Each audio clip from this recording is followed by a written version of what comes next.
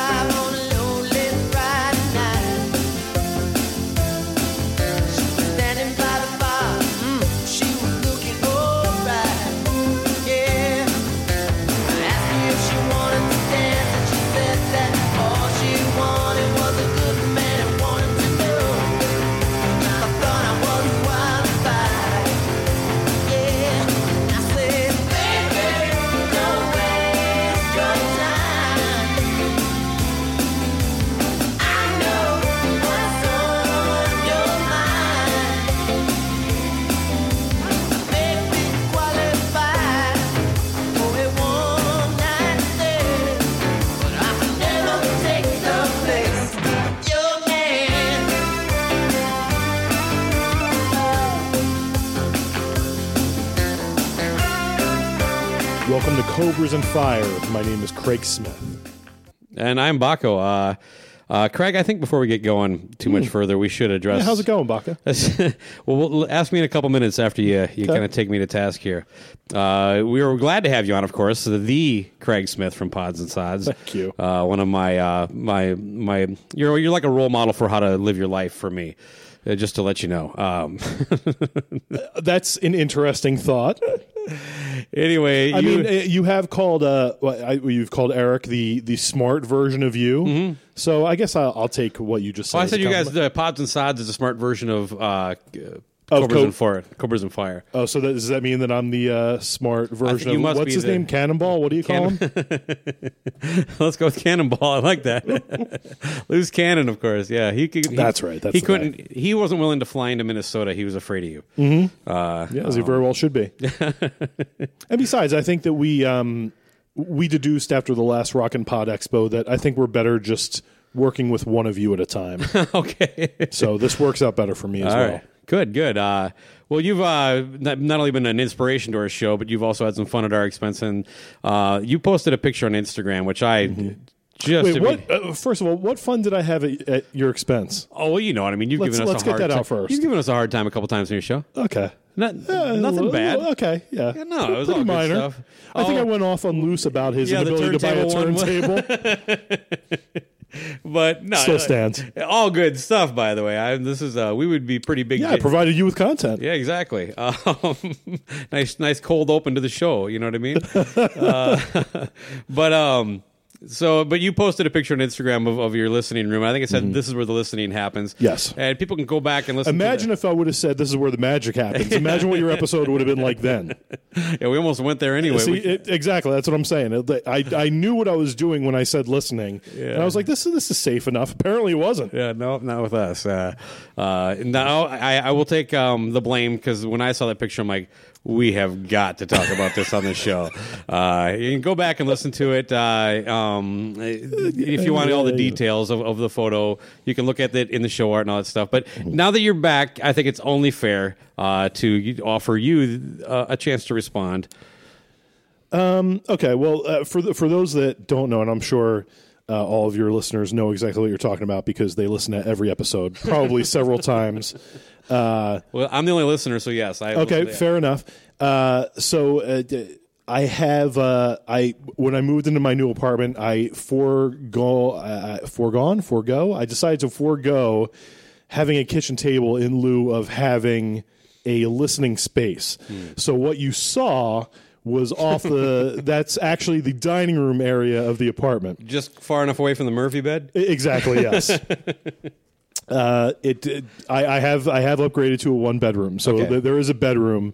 I'm afraid to post pictures of that because I can't imagine the kind of episode that you would come up with then. So yes, a recliner in front of a stereo system, a rather modest stereo system.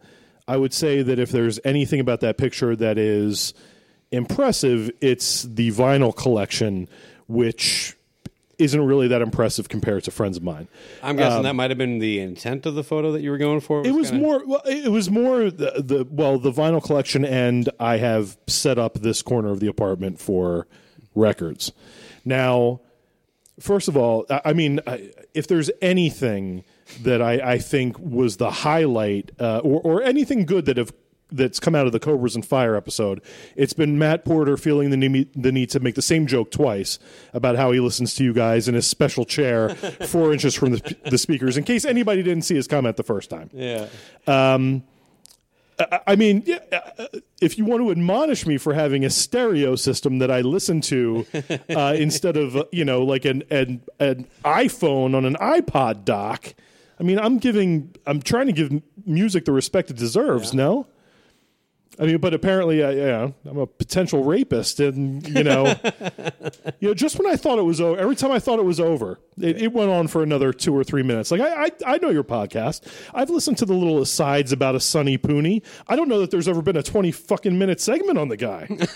Well, if you're saying that's where we need to go, I got plenty of material. So, well, I don't know. I think that I should slip you a list of the people that should also get this kind of ire. Oh, we could use the show content. So yeah. Anything you can do to help us out, we'll gladly take it. We steal from you all the time, so that is true. When you were, I do believe, I do want to say something about the jerk sock, because the whole thing about filling socks is something that I coined very early on in the Pods and Sods run. When you went with signed jerk socks, I took that as an affront, to be honest. Okay, and. I mean, at that point, because this is how I envisioned it. Eric Miller might have had a different idea. Signed bandanas and signed socks. Okay. But you took the socks from us. So all I had were the bandanas. Well, I couldn't help but notice you took one of the socks that we were offering that day. That's true. That is true. So what I think is funny about this is, so I get this episode from you guys, which was just absolutely hysterical. And now we are recording an episode for your feed in my hotel room that I'm paying for. Like, how did this happen? How did you turn this around? Magic. I'll tell you, like, just edged your way in here for an episode. I have to admit, when I listened to the playback on edit, I was like, there was a couple points I'm like, I wonder if we went too far. And then might have been a little too far. There was a little radio silence from you on Instagram with me. I'm like, oh boy. You know what? It was more I listened to it and I was like, all right, I might be a little blindsided. Let me give this a couple days. But it was more the people that were reaching out and being like, dude, what the fuck did you do to those dudes? Like, why did they go at you so hard? And I was like, okay, well, all right, it's not just me. Maybe it's maybe it was a little.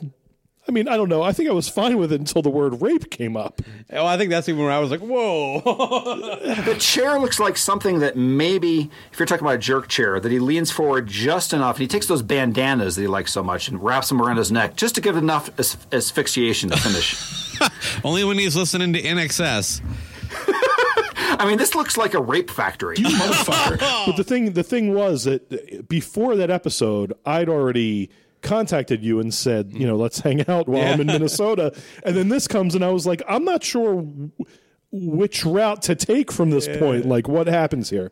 And it happens here that we're here in my hotel room. Yeah. I hope you're comfortable. This is where the magic happens, to be honest with you. I mean, I've only been here a day, but if I want to get some masturbation out, this is the room it's going to happen in. So, and I can't help but notice now that you have conveniently put me in a spot where I have to go through you to leave. you are in the corner.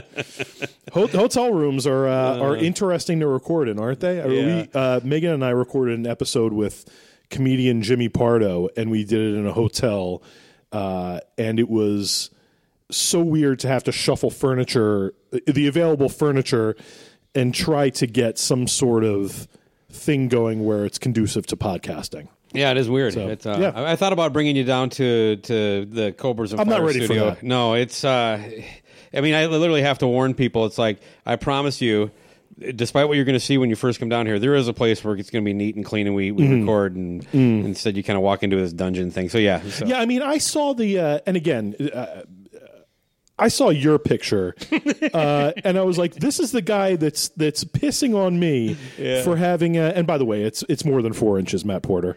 Wouldn't you like to know how many inches it is?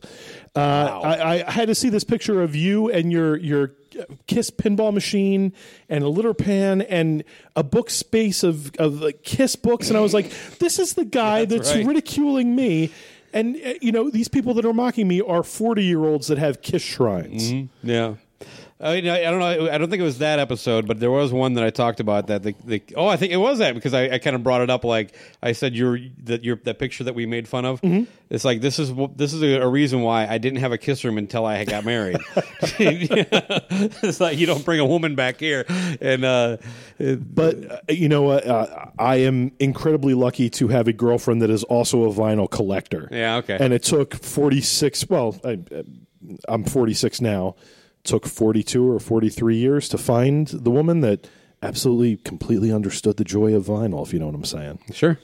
And sometimes the couch, I should tell you this, sometimes the couch is in front of the turntable. Okay, I was asking, is it always that close? And is that because you have to reach over and pick your needle up, it won't return on its own? Yeah, well, usually I'm doing needle drops. So I have a little table to the left of the recliner, and when I'm doing needle drops, I'll listen through headphones. I hardly ever listen through speakers, actually. Yeah, okay. And those I believe Matt called them giant. They're like fucking Fisher speakers from 1973 or something. They're incredibly low powered. There's nothing amazing about the system at all. But so the couch and the recliner sometimes move from the living room to the little dining room area and vice versa. Sure. Depending on company. I did tell you that your friend Pat Francis came to your defense on Twitter. Yes. Thank you, Pat. But hopefully I got that straightened away, at least that this was all meant in good fun. We do pick on people we love. I consider you a friend anyway. I was wondering until yesterday. Okay. Exactly how this was going to go. Okay. It's been a pleasant 2 days. Yes. Oh, okay. Good. Yes, I call you a friend as well. Loose, not so much. Well, he's kind of like I'm not sure he's human. Yeah. But, I try not to I try not to pick on him too much because everybody else seems to. So I'd just be piling on. Okay. Fair enough. He has no problem with it, but okay. Pat Francis is a very sweet dude. He put us up. We went to California to see a show, I guess 3 summers ago, Megan and I, my girlfriend and I, and he did not know us at all. He'd heard our podcast once, and he was like, "You're going to stay with me and the family," and put us up in this amazing guest room above his house in Woodland Hills. And we went to see a show together and hung out. It was a really, really fun time. What the hell, Pat? Yeah, I'm more than happy to come out and stay in. You had to do a Monkees episode at the right time for him to hear it. So, okay, see, he's probably never listened to our show then. Other than that one, apparently. But you're not going to get a lot of Monkees on the Cobras and Fires. If he's not a regular listener, I would love to know who hipped him to that episode. Yeah, well, maybe you can reach out to him and ask him. Yeah, I assumed it was you. I was like, yeah, these guys are... Yeah, because after I listened to it, I was going to be like, hey, friends, listen to me just absolutely get railed for however long it was. Well, you said some other people reached out. Is anybody I know? I didn't tell... some of them were people you know. Nobody you want to mention? I'm not going to mention any names. I'll tell you. Okay, all right. because I just don't want them to be the next in line. Well, I mean, I know when we only kind of tear into people that we really like or really don't like, and it's usually it's the former. I was going to say, how do I know which camp I was going to fall into? Well, I would hope our previous interactions would have been that, and the fact that That's I tipped true. you off about it, I wouldn't. You did. I don't typically reach out to three sides of the coin and say, "Hey, I took some words you said, rearranged them, and now it says something completely different." But they're salt of the earth, those guys. Yeah, they're just regular dudes, aren't Yeah. they? I don't have a brand. I will say this, just a real quick thing on them. Tommy Summers recently shared something on Facebook about an email. Someone sent Michael an email that even I would say crossed the line, talked about, and this is basically it's somebody who's in their group, and they had to ban him because of the shit he was saying. I don't know what it was. He didn't get into it specifically, but the guy said something like, this is when the fires were going through, and the guy said, "Yeah, I hope your house burns down with your wife and kid in it and stuff like that." Oh, Jesus Christ. And not to defer how wrong that is. Obviously, Right. that's fucked up, but the fact of the matter is, I couldn't imagine a single person. We've never had to ban anybody in our Cobras and Fire group. I don't know about Pods and Sods. It just seems like I feel good that we seem to the people that are drawn to our program at least seem to be people that aren't going to wish death upon your child. Yeah. I mean, they're on the same level of asshole as you guys. Yeah. Probably. Yeah. But they don't go far into that other side of meanness. Yeah. Well, I think. Again, there's no defense for the comment, but the point that I was trying to get at, I don't think I made, was that they tend to foster this environment of drama and negativity in their own group, in their own world. And sadly, you end up getting this kind of nonsense with the internet. People, they know they don't have to ever see you. Yeah. So... Yeah, Michael got into it with me once. Really? I think I've probably told this story. I don't know that I've really named that it was him, but I don't really care. But it was just over the stupidest thing. Of course. He doesn't do anything important. So yeah, it was... so he posted a picture of a show he saw, a Kiss show he saw in Alaska. And they used that fucked up Hot in the Shade logo. Do you know the one I'm talking about? I do. With the fucked up K and the S's that look weird?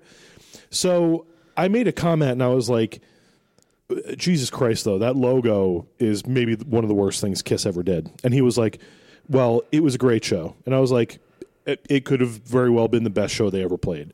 And then he proceeded to jump on me about how people that can't do are jealous. And I was like, okay, if it was the best show they've ever played, then I'm jealous that I wasn't there.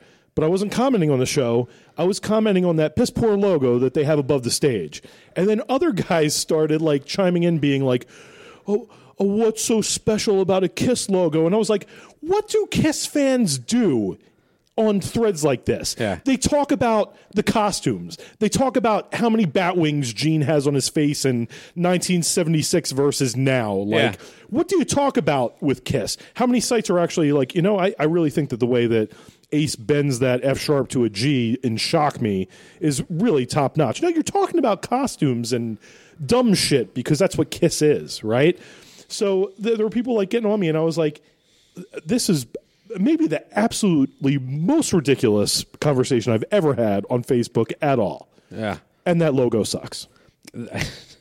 I know Luce was actually very helpful in me getting a grip on something that was right in front of my face, and that. Oh, I don't know that I like where this is going. I was commenting on my interaction with Brandville. Might have been the last one on their group. Yeah. It had to do with the Carnival of Souls vinyl.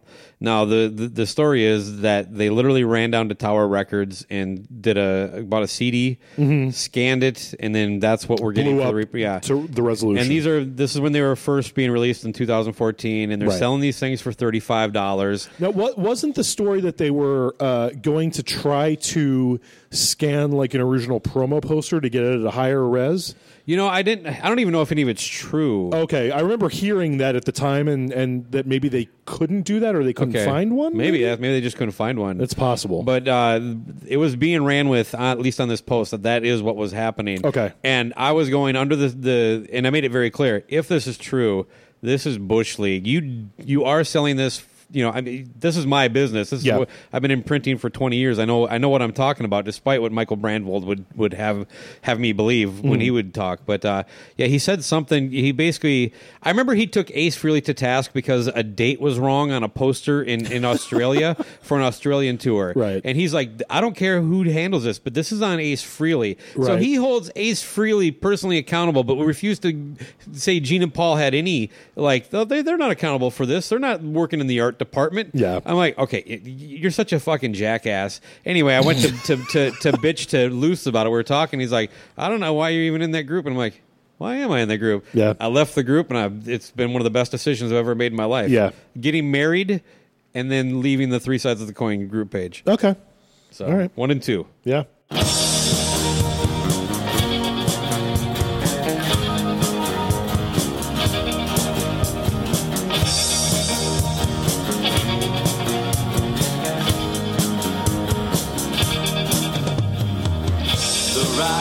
Is over as I return to school. This time starting over, my friends will all be new. Go to meet my family, these aren't the ones I know. Where is my mother, my sisters, where did you go?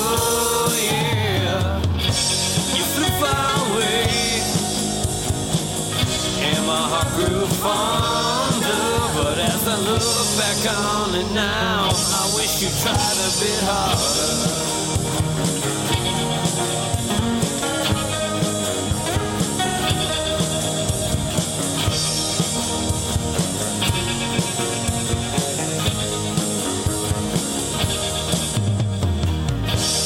He tried to raise me the best way he knew how.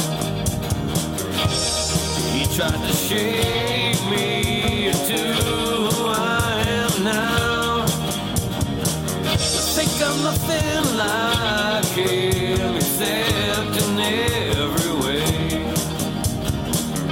Feel the shadow on me and there ain't no escape, no. You were always there when I needed a father. I'd be lying if I didn't wish that you had tried a bit harder.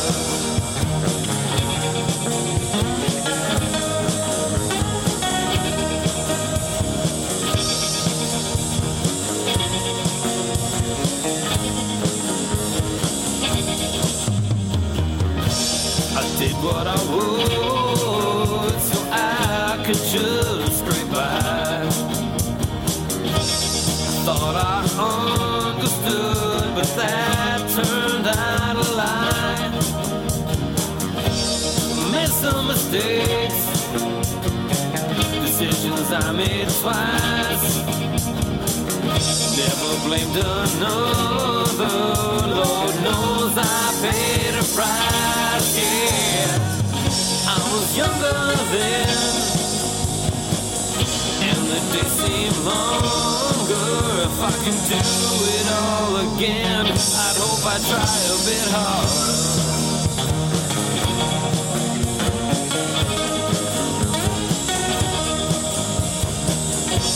I did my best to keep my head above water, but tomorrow when I rise, I know I'll try a bit harder.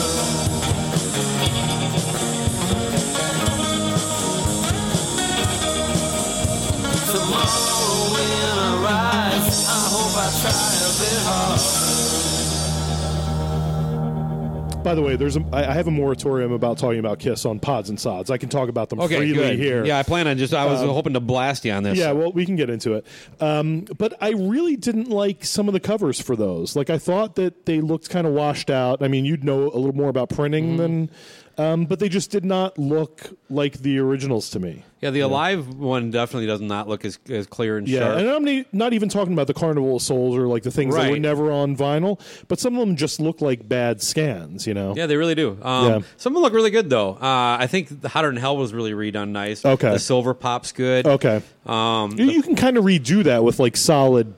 Yeah, you got to go color, right? Yeah, because it's just one little spot there. Yeah. I suppose. But a lot of those too. I know that when I was bitching in the car about that white vinyl or the smoke vinyl that came like with a black sperm blob on white of the first Kiss album, that looked like it was printed digitally. Really? So I mean, that would have been a much more cheaper, more cost effective, low waste. And digital printing's come a long ways, but I was like, because the damage to mine showed some scuffing that is very indicative of that, and I'm like, okay, if they're, I'm getting a little too technical. Nobody gives a fuck about that shit. But anyway, it still looks pretty good, but it doesn't. It has a little flatter than like even my original, like, without Kiss in Time prints. Right. Yeah, I think that. Aside from the cover scans, like I think it's a project that they probably didn't cut many corners on in terms of like quality of vinyl or quality of remastering. I've been impressed with it. Yeah, because Kiss half-asses some things. You might not know this, but that was one where I feel like they got it right. I also like that Casablanca singles box. Yeah, I wish I would have. I don't know. I found one cheap. Oh, did you? I found one for like $100 or something. You've stopped talking about Kiss. You're not doing the Kissmas or the 12 Days of Kissmas anymore with Pods and Sods. Yeah, I think this is the first year we're not doing it. Yeah. Yeah. Which usually I would be promoting it this time with a Matt Porter.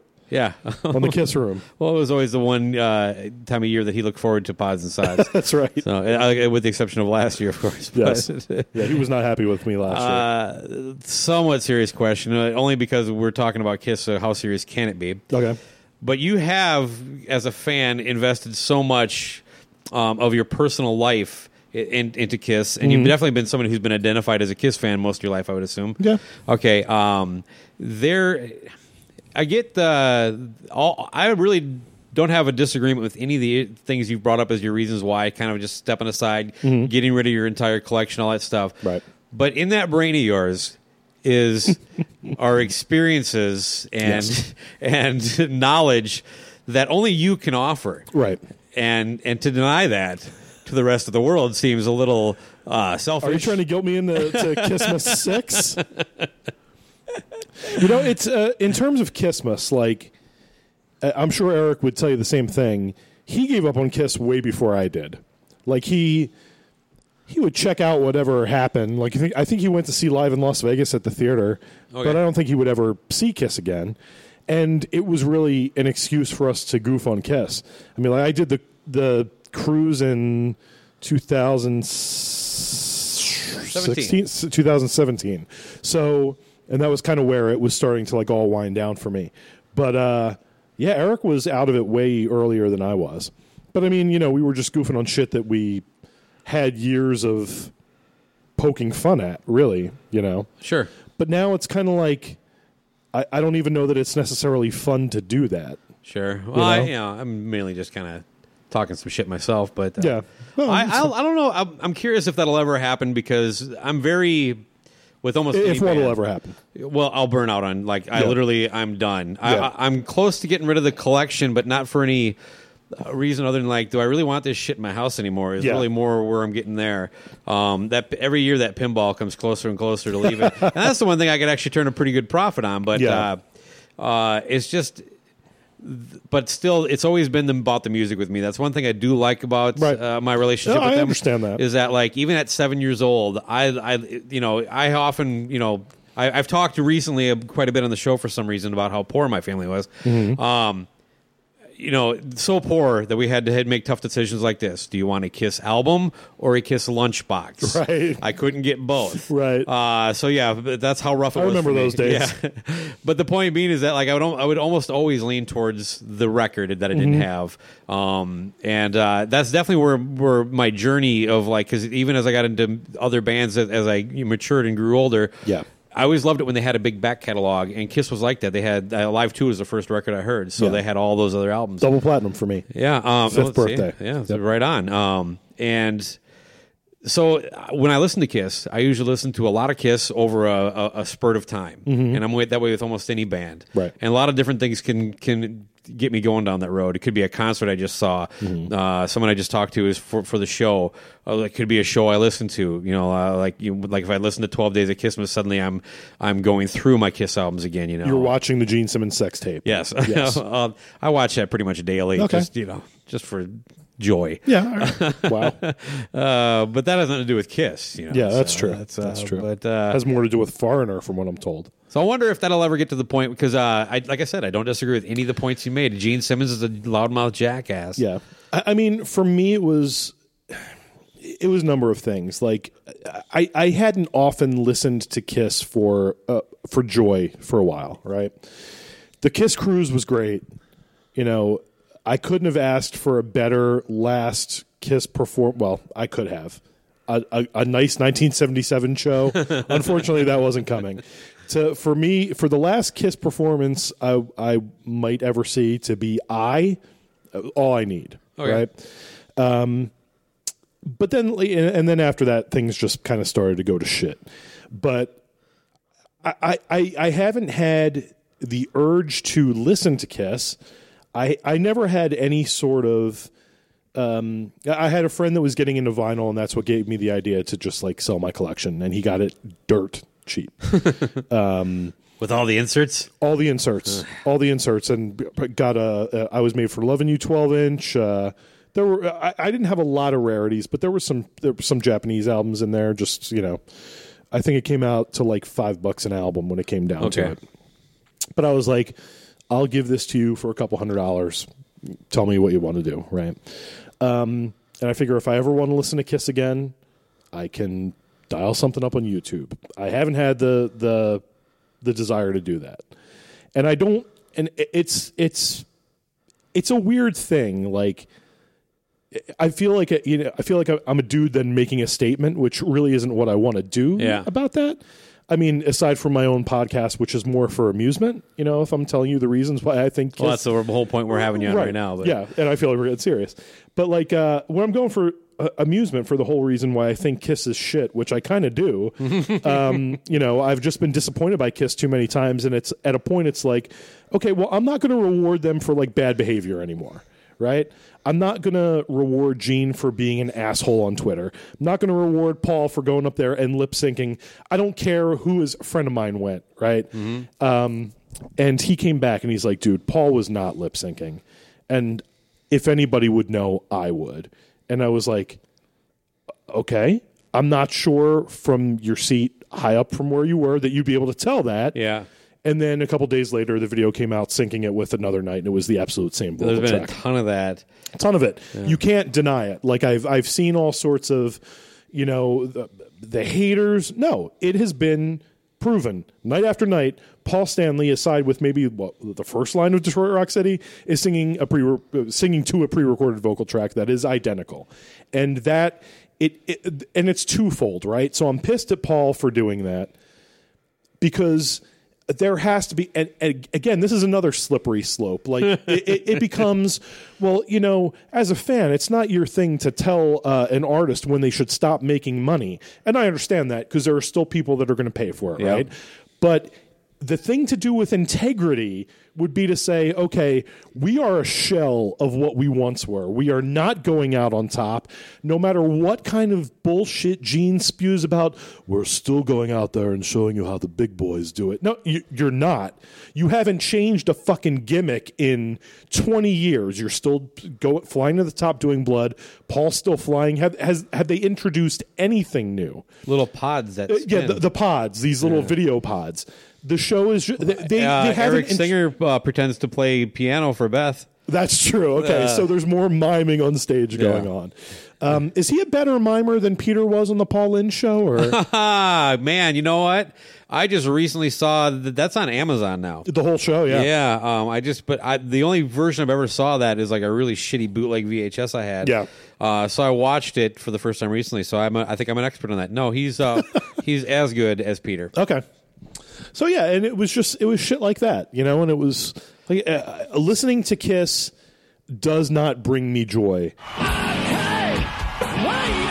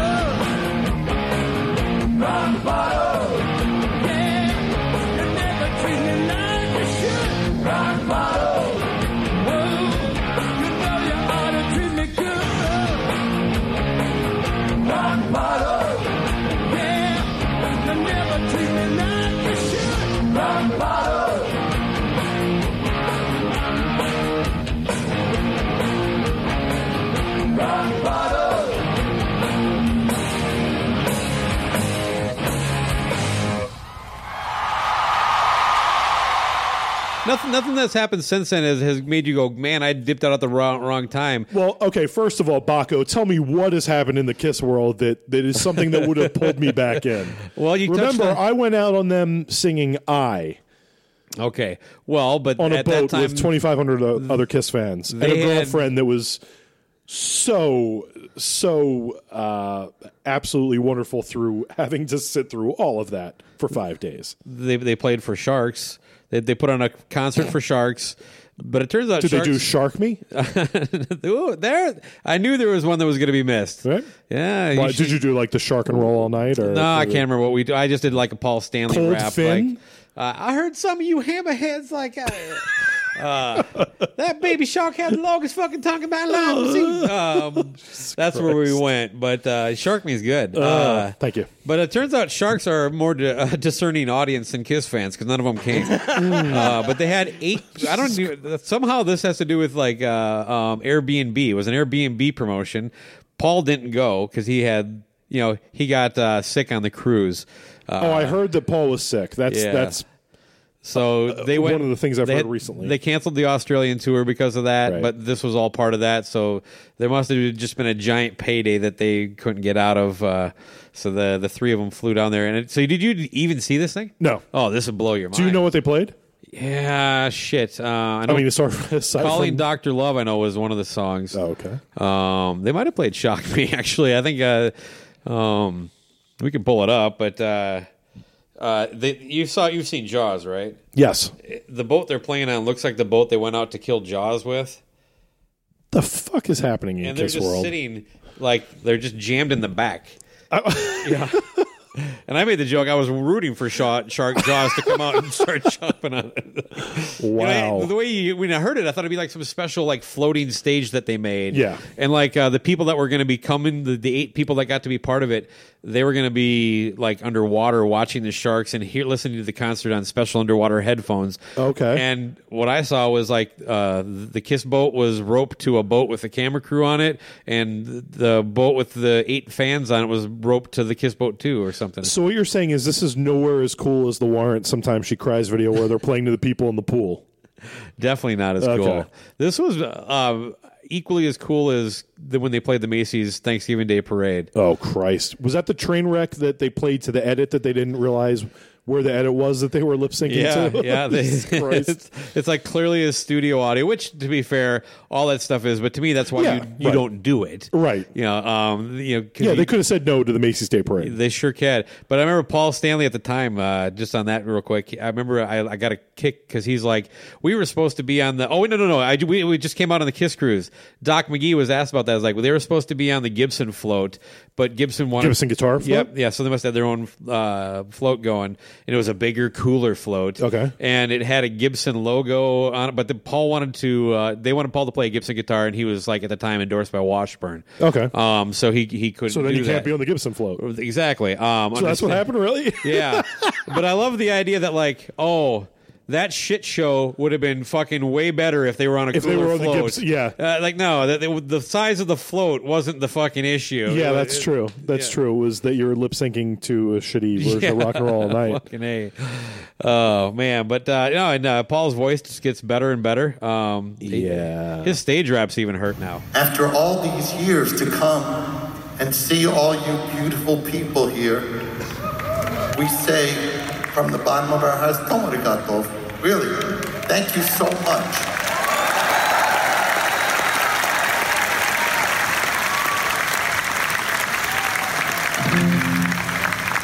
Here's a chance for everybody to get crazy. Well, they were hurting for the last 10, 15 years. I mean, that's the other. Doesn't it seem a little arrogant of him?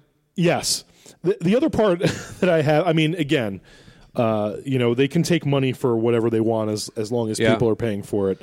I don't have to like it. I only buy bootleg shirts now. It's not my job. Well, there you go. But do they not make a cut off the bootleg market anymore like they were during the 80s and the Kiss and Sell book?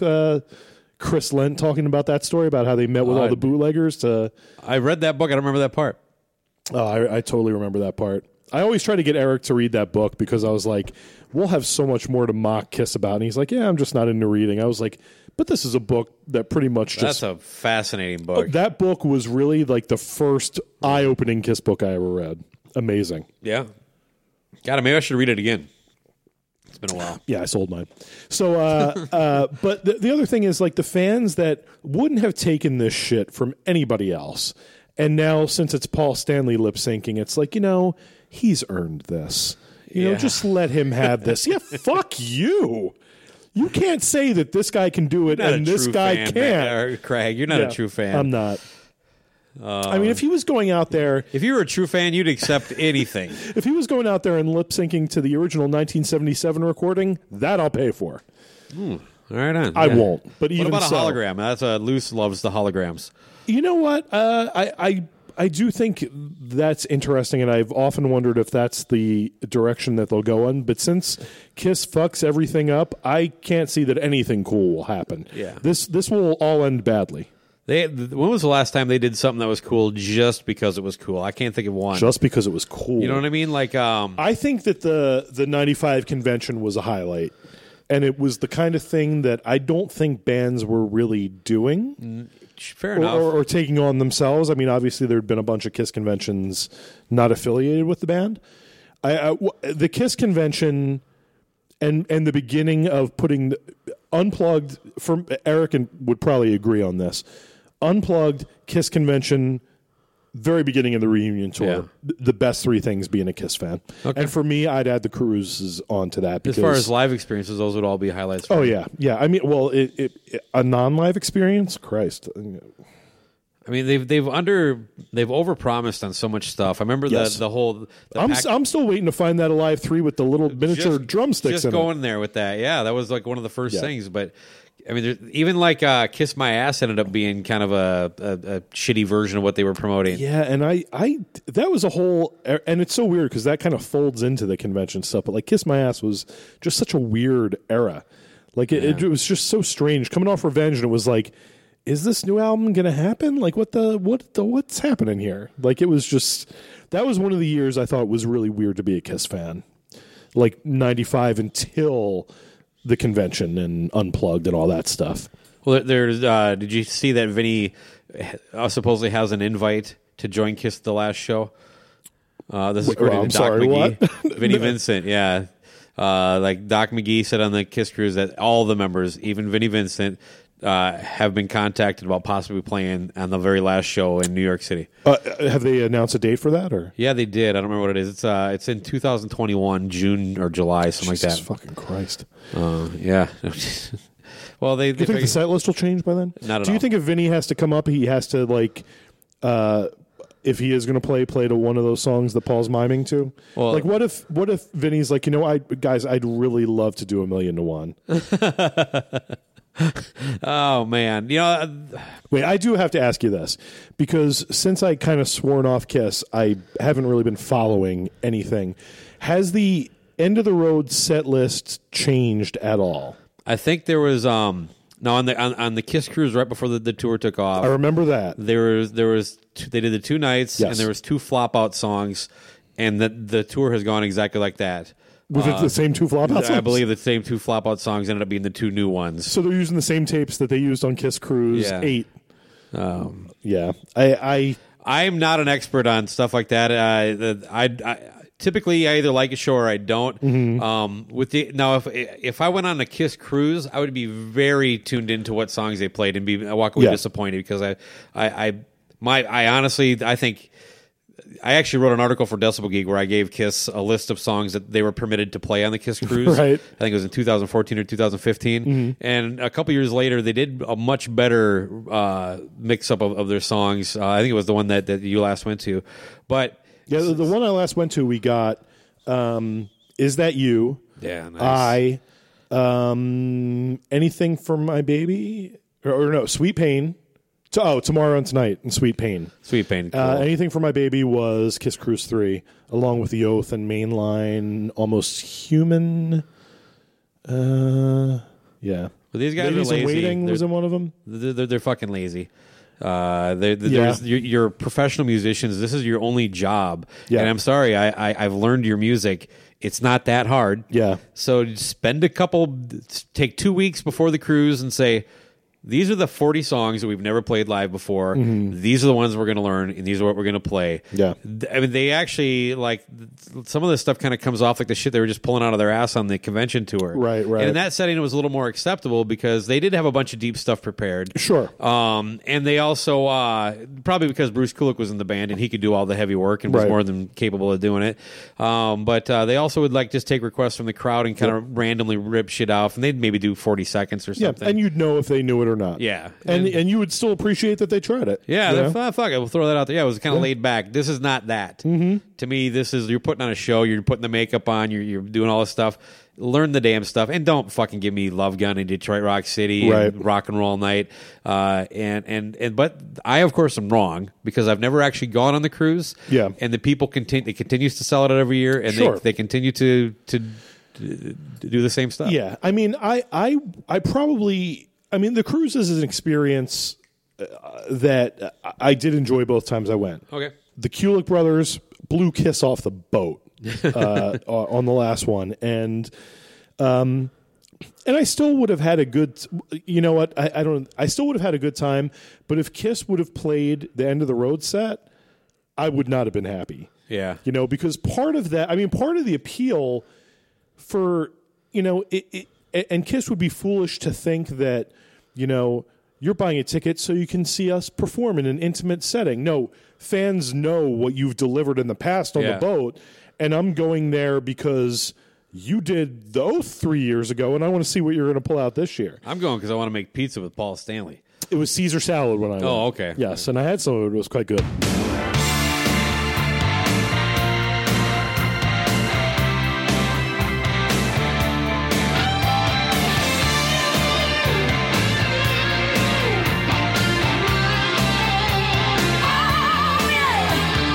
Johnny saw her riding on the street car named Desire. His fate was sealed. She could see him coming like 100 other liars. It was no big deal. Rosa had a lover on the shady side of town. He was king of the streets. She was his possession like the jewel on his crown. Johnny better run, better run. Better hide your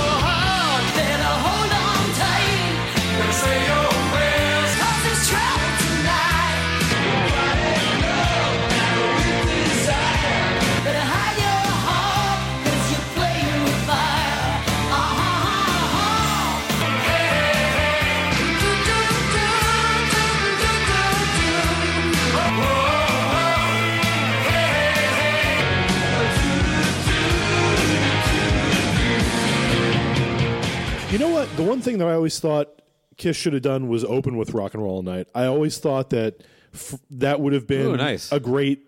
I like that idea. Yeah. I mean, it's... Mix it up, if anything. Yeah, and I mean, it's a great intro, the drum, right? And to just crash in with those opening chords. I always thought that would be fucking great. Black Diamond can still be your closer, like if you need that to be, if you don't want to put something new in that slot. But like... Rock and Roll All Night is the closer. I mean, I thought it was great on Revenge when they threw it in the middle of the set. You know, I forgot about that. What they end up closing with on that? Was it the Star Spangled Banner? Was that the actual? The Star Spangled Banner, and God Gave Rock and Roll. Okay. Yeah. God Gave Rock and Roll to you is a good closer too. Yeah, I think that's a good closer. One of the weird tunes they did that I still dig that one a lot. Yeah, I always enjoyed that song. With your beef between you and Luce, I've joked with Eric Miller that him and I are going to have to start something now. Do you think it'll be that I got you to talk about Kiss in December? Yeah, once this goes live, Eric's going to be like, "You motherfucker, you motherfucker, you motherfucker!" I had to put together 12 Christmas episodes, and we could have done Christmas. Oh man! I also think that I'm not really one to toot our own horn on episodes we've done, but I think that between the Christmas episodes we did, I think that our last one was probably the one to go out on. Oh, really? We brought the best and the worst of Kiss in every episode. That was a fun one. And I think that I don't even know that we knew it would be the last one at the time. I mean, it wasn't a gag. Every year when I was like, this is the last time, I meant it every time. And then at November, Eric would be like, why don't we do video commentaries? And I'm like, okay, fucking, are you free Saturday? Let's knock these out. But then, like, I think once we did this one, it was like, okay, that's kind of, I think we've kind of said it all. I mean, there's only so far you can go without it becoming, you know, unlike Kiss, we knew kind of when to hang it up. Well, because you're not a true fan of yourself either. So never said I was. I'm more of a Cobras and Fire guy. You might not know this. That's more my speed. We need more listeners. Is it true that my Instagram post that you mocked had more likes than your podcast has listeners? Yeah, let's go check it out. You can find that out pretty quick here. Also, I want you to count how many of those likes are from females. Of yours or ours? Of mine. Yeah. Okay. Well, there's definitely if you have one, you've passed us. So I think we have a couple women that listen somewhat regularly. But yeah, it's definitely a sausage fest. Oh, you know what? You can't see likes on Instagram anymore. What do you mean on other people's? Right. Really? They did that to help with social media anxiety. They just fairly recently. When did this? Wow! Yeah, like the last couple weeks. Maybe. I'm looking at it now. It says I have 742 likes on there. Well, that's probably how many downloads that episode got, but probably just because of the picture. It was a good selling point. Yeah, it was. Anytime you can kind of like, bring in somebody from Pods and Sods to help kind of like add some credibility to your own product is what we're going for there. And you know what? I should say that Baco was kind enough to drive me around to record stores today. Can you imagine the picture I'm going to take when I get home? Oh, boy, God. We've upped the vinyl count considerably. Yeah, tell me about this Discogs thing. You actually going in, you have I've looked at Discogs to get information about records and maybe see where you can buy it. Are we going are we out of Kiss and into the record collecting? Do you have more on Kiss? No, unless you had anything specific. No, nothing. I think you covered mainly the main stuff. Yeah. I do hope that you don't go away from offering your insight on Kiss. Yeah, I mean, 100%, just because I enjoy it so much. Yeah, I don't know that Eric and I could ever have a conversation about Kiss because we're so disgusted about Kiss together. I think if somebody was to ask and have a slant like you had ideas that you wanted to talk about it, then it kind of have fun with it. I'm not sure that Eric and I can have fun with it anymore. So there's not even a shred of anything Kiss related in your home or personal life. I do have a one of the guitars Paul Stanley put out in like Walmart's that he signed. Okay. The acoustic or the electric? The electric. I guess it was Washburn. Yep. A friend of Eric's and I that passed away, I ended up with his Kiss stuff. We gave away his signed Alive 4, I think the first Kissmas, and I have some autographs that are autographed to him that I still have. Okay, so more of a, but they're very personal. They're story personal attached things. to those. The only things I still own that I have not gotten rid of are those Kiss teddy bears they put out in 96, 97, okay. the Love Gun and the Dynasty costumes, just because they're in the basement of my old house and I never move them out. So they're someday they'll get sold or given away or something like that. But I mean, and I'm not trying to speak for Eric. I just know that he kind of doesn't care. He's probably as disgusted with Kiss as I am, just because we've kind of always been on the same page about Kiss was equally cool and shitty, and the cool has just become less and less as time went on. Kind of like Kid Rock. Oh, Jesus Christ. We just, with our next episode, we got a whole Kid Rock rant. I want to hear you guys do like a live broadcast from the Kid Rock cruise. Oh, yeah. That's right, that would be a fun time, yeah. What about if we just we did something a little cheaper? We do it live from the Kid Rock big ass honky tonk in Nashville. Wow! So we're going to be hopefully probably back there for Rock and Pod. Now I understand you're going to be. Did I see an exchange between you and Eric that you have something going on that weekend? Yeah, the day before Chris announced Rock and Pod, I made plans to go to Orlando that same weekend. Kiss Cruise? Something that's going on there. No, it's something completely related to another band. But yeah, it's a shame. By the way, last time I saw Chris, I went to Nashville in April. Okay. And I went out to eat with Chris, and we were talking Kiss, and he's like, "You'll be back," and I was like, "I really don't think I will be." Now, in fairness, you had signed off a Kiss prior to that and came back, right? No. Oh, well, that's the way Eric tells the story. Oh, really? Like signed off a Kiss when? Well, it might have been something I picked up on the last Christmas, 12 Days of Christmas. I can't think of anything specific. He might have been referring to something I just don't remember. But like I don't know that there was I fully gave up on Kiss. Okay. Like after the last Christmas and Paul's lip syncing fiasco, that's when I decided I was done, and that was it. No, I know you did an episode. You were close to buying the Vault. I understand after our talk today that you did not. I did not. Did you ever get a chance to hear it? I did. Yeah, a friend of mine had it, and I heard some of the tracks that I was interested in hearing, which would have been like the Charisma demo. What else was there? I didn't even listen to any of the unreleased songs. I just listened to the demos of Kiss songs. You didn't listen to My Uncle is a Raft? Well, he played that at the cruise, so I heard it. Okay. He not only played it from the CD, but he played it acoustic at the end of the show. Well, I got to be in a room with Gene Simmons as he played My Uncle is a Raft. You talked about Sonny Pooney not getting turned into enough.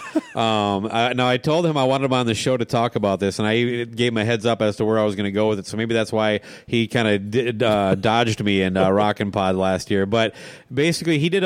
It's actually a pretty good. If you want like just a quick one paragraph of every song on the Vault. Yeah. He kind of did that and did it in 10 or 11 parts, however many discs there are. I'm sorry, he listened to that entire thing? He did. Good Christ. The lowest, with a rating scale of A to F, you know what I mean? Okay. With grades, the lowest, I believe, was a C-. No. And I'm like, I heard it because I actually stole a copy of it from the Kiss mini golf, ran back to my hotel room, ripped them all, returned it, and then I immediately uploaded them all onto YouTube. And but that's a great story. Yeah, that's not true, but I did have. I didn't buy it, but I did get a chance to hear everything on there. But I didn't actually sit through it all, though. Yeah. It just at a certain point, a couple things became obvious.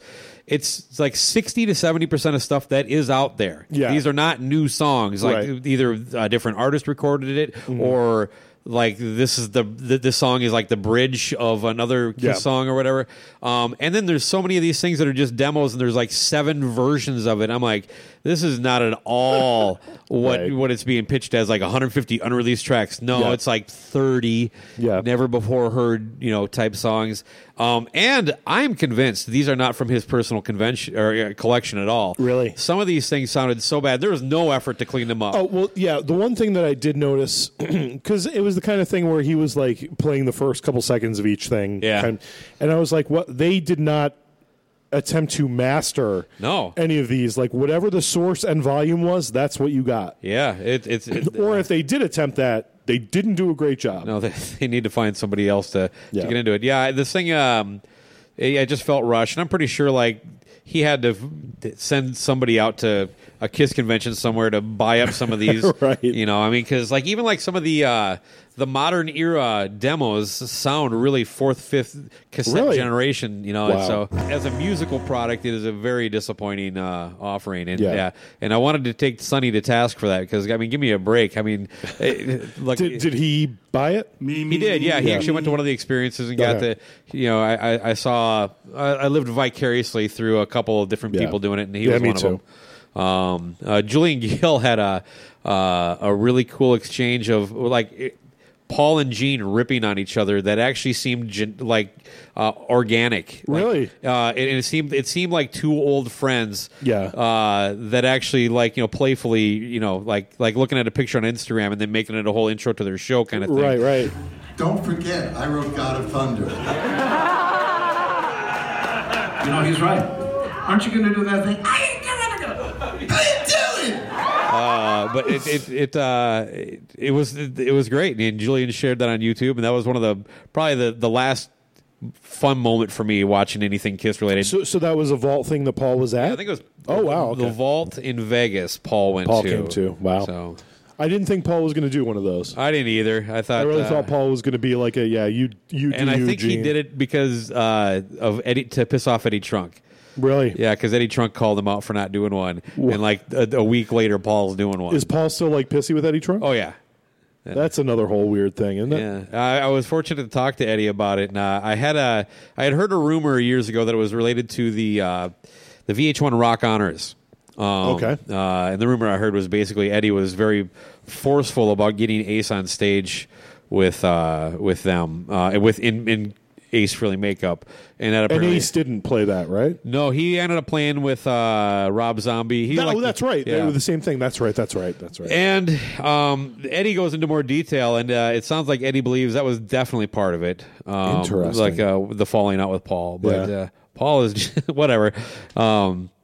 We went right back into KISS. We did, yeah. You know, I would have expected. I had a joke about Vinny. It'd be funny if they had Vinny on, but during the Vinny song, Vinny has to play just in street clothes while Tommy Thayer dresses as Vinny. That might be something I'd go see. Yeah, that'd be worth it, I guess. Yeah. But oh man, KISS. They're not. Ace and Peter aren't going to join them for a song. Yeah, I mean, I do wonder. Peter, he just doesn't seem to be as affected by this. I mean, I kind of, Ace was posturing hard the last I was paying attention, like every interview kind of talking about it. And I was just like, dude, just shut your mouth and like it might happen. I think it was more him trying to get on the tour. Yeah. It definitely was. Than a last show. I think that's why he did those vault appearances. He did a handful of those. Yeah. Did you happen to see the footage of the guy who bought like the $50,000 vault experience? The one with Gene and Ace playing acoustic? No, well, they're playing. Well, they're acoustic or electric? Oh, it might have been electric. But it was just the weirdest thing. It's like this Miami home of like Marvel. Is it the one everywhere. Vanilla Ice was at? Oh, I don't. There was one where Vanilla Ice was there. I didn't see him at this one, but yeah, it was weird as shit. And I'm like, this is not a selling point. It sounds like crap, and And that was the other thing. Like all of the vault performances that Ace was on, they were not good. Like, and I again, you're in a dangerous spot because you're not the one paying the money. Yeah. So nobody quite takes you seriously when you're like, this really is like I've been in a band. This is not even that level. Like, this is a guy who sounds like he's been raising a family for 30 years and hasn't picked up his guitar from inside the closet. That's a great example. Yeah. Like it really, with both of them, Gene and him. Gene a little better, but like Ace was like looking at a guitar like he wasn't entirely sure what to do with it. Yeah. There's actually so a picture weird. where he's holding it and it doesn't have a strap, but I think he was holding the guy's own personal Ace Frehley models. Right. So that's probably why there wasn't a strap. But if I'm Ace Frehley, just for that photo, I'm like, give me a fucking strap. You paid $50,000 for this box set. Yeah, right. You think you could throw a strap on so it doesn't look like a object? Exactly. it is different when you're there. Like I don't doubt that the experience that people had and they enjoyed the interaction. I don't doubt that it meant a lot to them and that it was a lot of fun. Yeah. But yeah, I'm not saying that I wouldn't have wanted to be in the room. Yeah. But the performance was Jesus Christ awful. Well, Ace has been I ever since Anomaly. I've seen him every time I've seen him. Yeah. Just bad. I'm encouraged that he's got the band he does now, that the rock and roll residency guys, because they are solid as fuck. They're really good, and they make it so Ace doesn't have to do anything but sing. Yeah, and even that he half-asses now. But yeah, there's a friend of ours that's a podcaster. It's somebody and I don't want to say who it is. I'll tell you again after. But he was like, these guys aren't what Ace needs. Like, they're too slick. And I was like, no, these guys are exactly what Ace needs. And I sent him the video of Ace trying to do Save Your Love on the cruise. Yeah. And he's like, that's just Ace, man. And I was like, no, that's just I shit. have a friend like that, too. That is fucking shit is what that is. He's like, Ace is just sloppy. I like it. No. I'm sorry. That's you're confused. Look, Eric and I grew up on sloppy Ace shows in the mid-'90s, right? This is not that. This is those old, uninterested. I loved those too. This is old, uninterested Ace that has just lost what made him Ace. Yeah. There's nothing there anymore for me. Speaking of mastering, his last two records don't sound like they had any mastering done. Like, they're basically like out of the studio recordings. Like really? That's my ear. I'm like, God, they have that harshness to them. Yeah. That mastering softens. The last time I was going to see Ace, I actually paid for the meet and greet, and it got canceled because he was sick. So I never got my chance to meet Ace. Yeah. I met him. I was one of the few Rock Soldier members that got their fan club stuff. Yes. And I drove to Milwaukee to see him. Wow. It was in a basement too. It was a great show, but he was all hammered. He wouldn't get a picture with me because his face was all fucked up, because he uses that pancake makeup. And it started to sweat off, and he didn't want any photos. Wow. But he signed my History book, and that's cool. Other than that, he was cordial with me and stuff. But I got Vinny to sign my History book. Oh my God. In '96, he signed over Eric Singer. Yeah, I think I heard that story because I was going to ask him if he signed over something, but yep. What a fucking dick. Yeah. Kiss.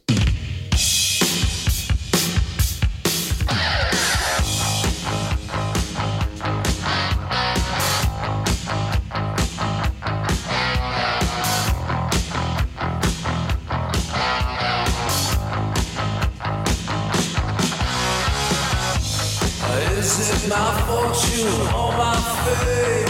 Is it my money or my name? Is it my personality or just my sexuality? What is my charisma? What is my charisma? Yeah. Is it my body or my brain? Do I drive you insane? Is it the power of my touch? Do you need me too much? Too much? Too much? What is my charisma? What is my charisma? Is it my fortune or my fame? What is my? Is it my money or my name? Charisma.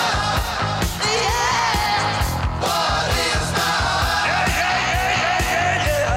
Charisma.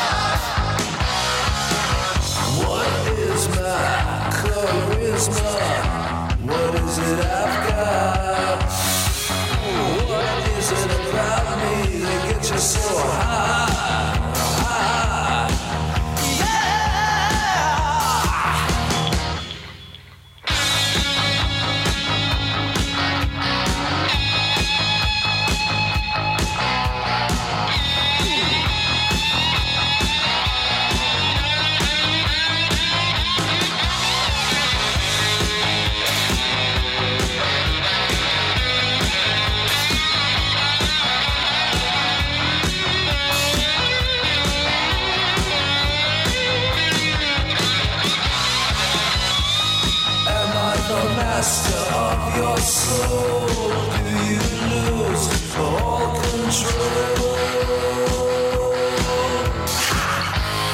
Is it my fire or my flame? Do I drive you insane? Charisma. What is my charisma? Yeah. What is my charisma?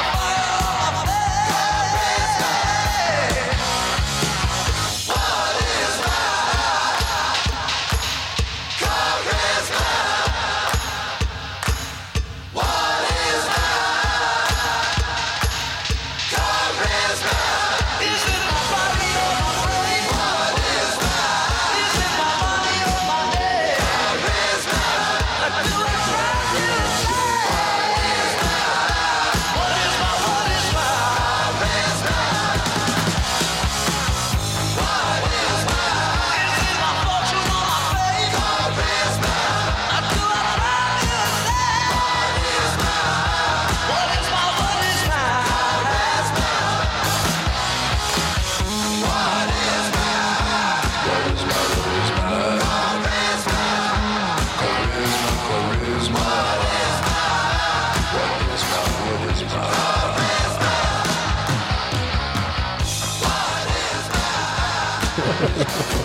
Let's switch gears a little bit. Yeah, you want to talk about records? Yeah, one of your most recent episodes, you kind of get into This is the Band-Aid about records after mocking my my picture. Well, you should know that I have always had vinyl in my collection. Right. I actually wasn't mocking. I was. It was more the recliner. There's an anomaly to the picture that was unintended that I fixated on. Right. And that became the talking point for everything. And so all the legitimate things that are going on in that photo are just ignored. We're going to, and then I love that my record cleaning fluid becomes Vaseline. Is that really record cleaning? That's like a gallon jug? Yeah. Oh, no, the gallon jug is worse. The gallon jug is, so you have the record wash, right? Yeah. The gallon jug was this really fucking expensive, like quadruple filtered water I bought from like chemworld.com. Okay. There was like this super clean water to rinse with after you do the record wash. So that's what that is. Wow. Yep. So any tips for anybody listening now is like, yeah, you should have mocked this motherfucker. Oh yeah, it's not like some kind of like chemical to like make some woman pass out and then you no, there's no chloroform in the apartment. Oh yeah, that was probably the line I thought we crossed. that might have been the one. Oh, but and then sexually asphyxiating myself with bandanas, listening to Debbie Gibson records. Oh, I said it had to be in excess. Yeah, right. Yeah. Somebody threw in the Debbie Gibson thing at some point. I do like the visual of like 50-year-old, like this is down the road. It's more the way that Lou said, those bandanas he likes so much. You motherfucker. You motherfucker. I love the idea though, like you're 50 years old, you're in an even smaller apartment. Yes. And you're blasting. 'Cause that's where I'm headed. You're blasting Electric Youth. Yes. At like 3 in the afternoon. I'm more of an anything is possible guy, but, okay. But I'll take whatever you're. But the cops have to show up to have you turned down. Debbie Gibson. Yep. That's the visual that I want to have. It's fairly close to how it's probably going to go down. But I don't have anywhere near the number of records. I think I'm roughly in the 300 to 400 range. That's not bad. Yeah. That's not bad. About close to 100 of them would probably Kiss. That's bad. Yeah. Yeah, you know what? That was the worst thing about selling my collection. My total number went down by like 100 or whatever it was. Okay. 50, 75, however many it was. Did you have the Wicked Lester bootleg? No. The one I got, like it recorded at the wrong speed. The vinyl. Yeah. And I had a belt drive turntable, and I had a little Garfield cup with a raised bottom, right? That I filled with coins, and I would drop it on there and try to get it to just the right speed. Wow! Because I didn't have a pitch shifter on my little fucking turntable, but I've actually thrown it on the one I bought recently, just for that purpose. See what it would sound like. It still sounds like crap. But. Yeah. No, I had some Kiss bootlegs early on, but I didn't really.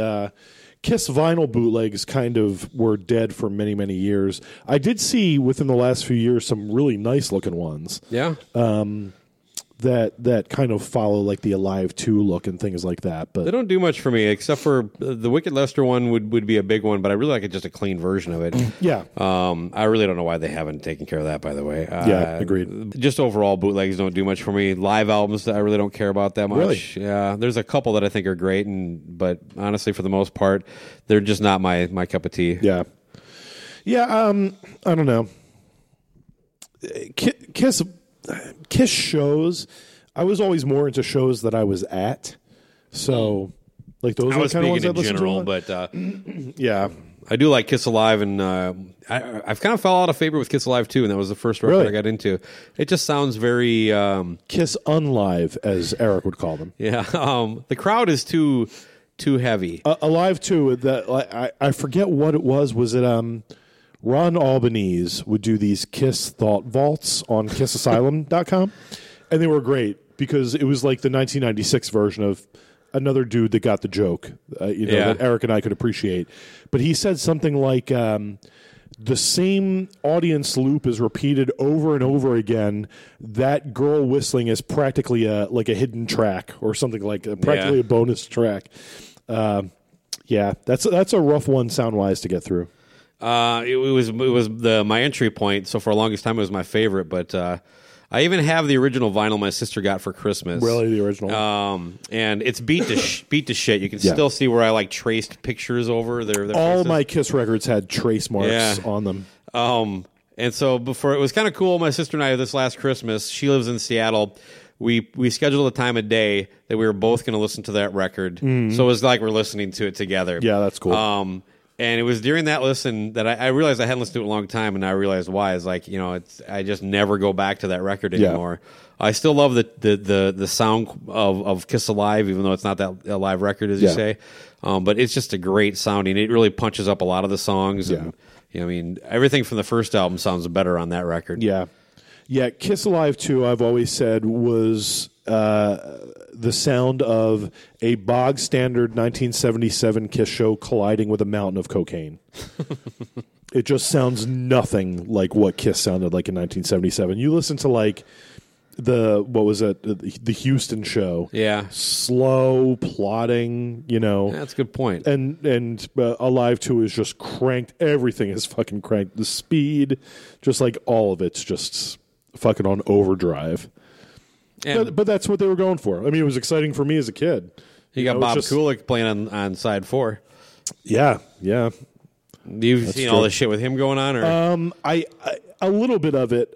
My friend Corey keeps me in on the loop of some things, and I'm usually just like, well, I told you, it's this Kiss thing's weird. Doesn't seem to be getting less weird every day. Yeah, what's going to happen when if they actually do? Let's say the end of the road actually ends. Yeah. For a guy like me who's always looking for new, just ridiculous, retarded stuff to happen, that he can just kind of enjoy and kind of bask in, like a little personal superiority complex or something. Right. What am I going to do if they actually just go away? Yeah, true. I mean, my life's purpose will be right. Will I turn into Matt Porter, and I'll just I'll start doing a show that only celebrates everything. Or do you need us to make a meme of you with the "It's still real to me, damn it," holding Alive 2? Yeah. You know what? That would help. Yeah. Let me ask you a question. Yeah. When do you think would have been the time for Kiss to bow out of this whole thing? Oh, at the end of the Farewell tour. Farewell was yeah. I always thought that Psycho Circus and Farewell were diminishing returns, but. I mean, in terms of a great trajectory, Reunion is it for me. Oh, yeah. But, I mean, Farewell Tour should have been Farewell. Yep. I mean, aside from the cruises, I'm not sure that we've gotten anything after that we really needed from Kiss. Yeah, you know what? If they would have just done the cruises after that and done the Eric and Tommy as Ace and Peter, I think my attitude would be vastly different. Yeah. Because that's a different kind of event. They're just saying, look, we're just not going to reunite with these guys, but we'll bring these guys on. They're a little sharper. And I saw the Paul Stanley on the Live to Win tour. Yeah. And my immediate thought after that was... one of the last great Kiss moments. Yeah. Eric and I both agreed on that, too. I mean, a little too heavy on the hits, but you know what? plenty heavy on the deep stuff. I was going to say, I'll take the hits if you're giving me Magic Touch. Yeah, exactly. Play whatever you want the rest of the night. Yeah. And the idea that like I paid $35 for that, I was like, I was without any effort, I was within 20 feet of the front of the stage. Yep. Then the place, I'm just saying that's a smaller venue. You know what I mean? Yep. That's all I'm getting at there. I mean, the place was packed. It wasn't a pain in the ass to do all that stuff. It was cheaper. You had a great band that allowed Paul to be Paul. Yep. And then you hear these killer songs, and I'm like, wait, did you see 89 tour? I did not. Okay, no, that was did I. all East Coast. Right? Yeah. Oh, maybe it was. Yeah, I think it didn't get very far in. But the idea that like, what if Gene did this? Yeah. You know, and what if like as a Kiss fan, I will take this hands down. I mean, I've gotten my shows. You know what I mean? And I think the psyche of the fan is kind of a bummer to me that we have to. Well, like Motley Crue's getting back together, one of their bullshit excuses is that like, well, there's new fans because of the Dirt, and they never had the chance.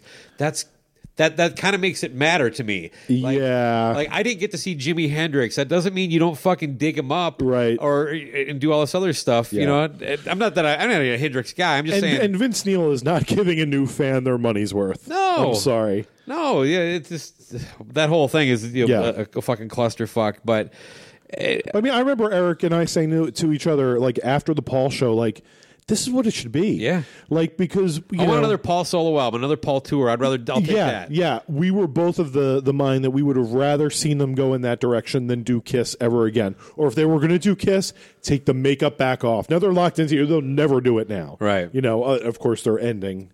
But the branding. I feel like it could have been such a more of a graceful... and people are going to argue, but then ticket sales wouldn't be there. But I don't know. Without the makeup, maybe. Makeup, yeah. Ticket sales weren't there until they said we're going to call it a day. Yeah, that's again. True. Yeah. And I'm sorry, but we should be ashamed that that's that effective. Yeah, agreed. They've already done this once. Yeah. Motley Crue is now doing it again. Yeah, I mean, it's fucking ridiculous. But but I just think fans they can't.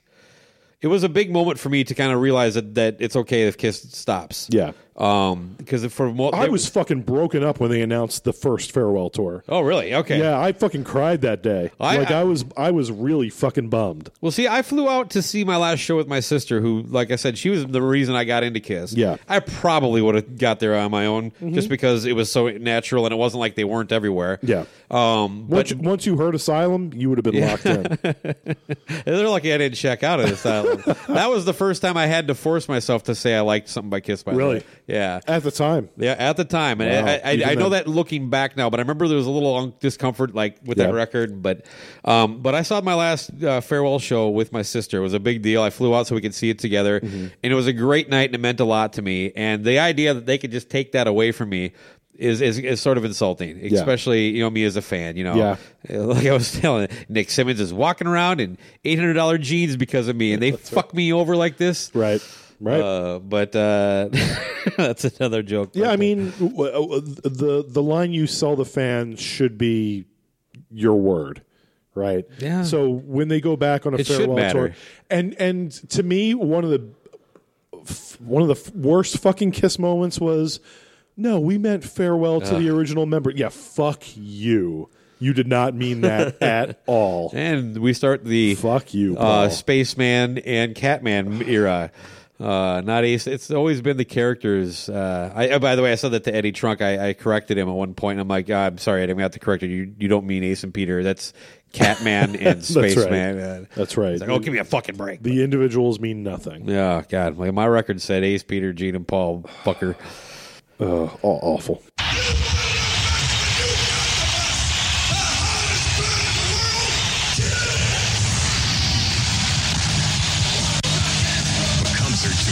Sold out. Every single North American show is coming.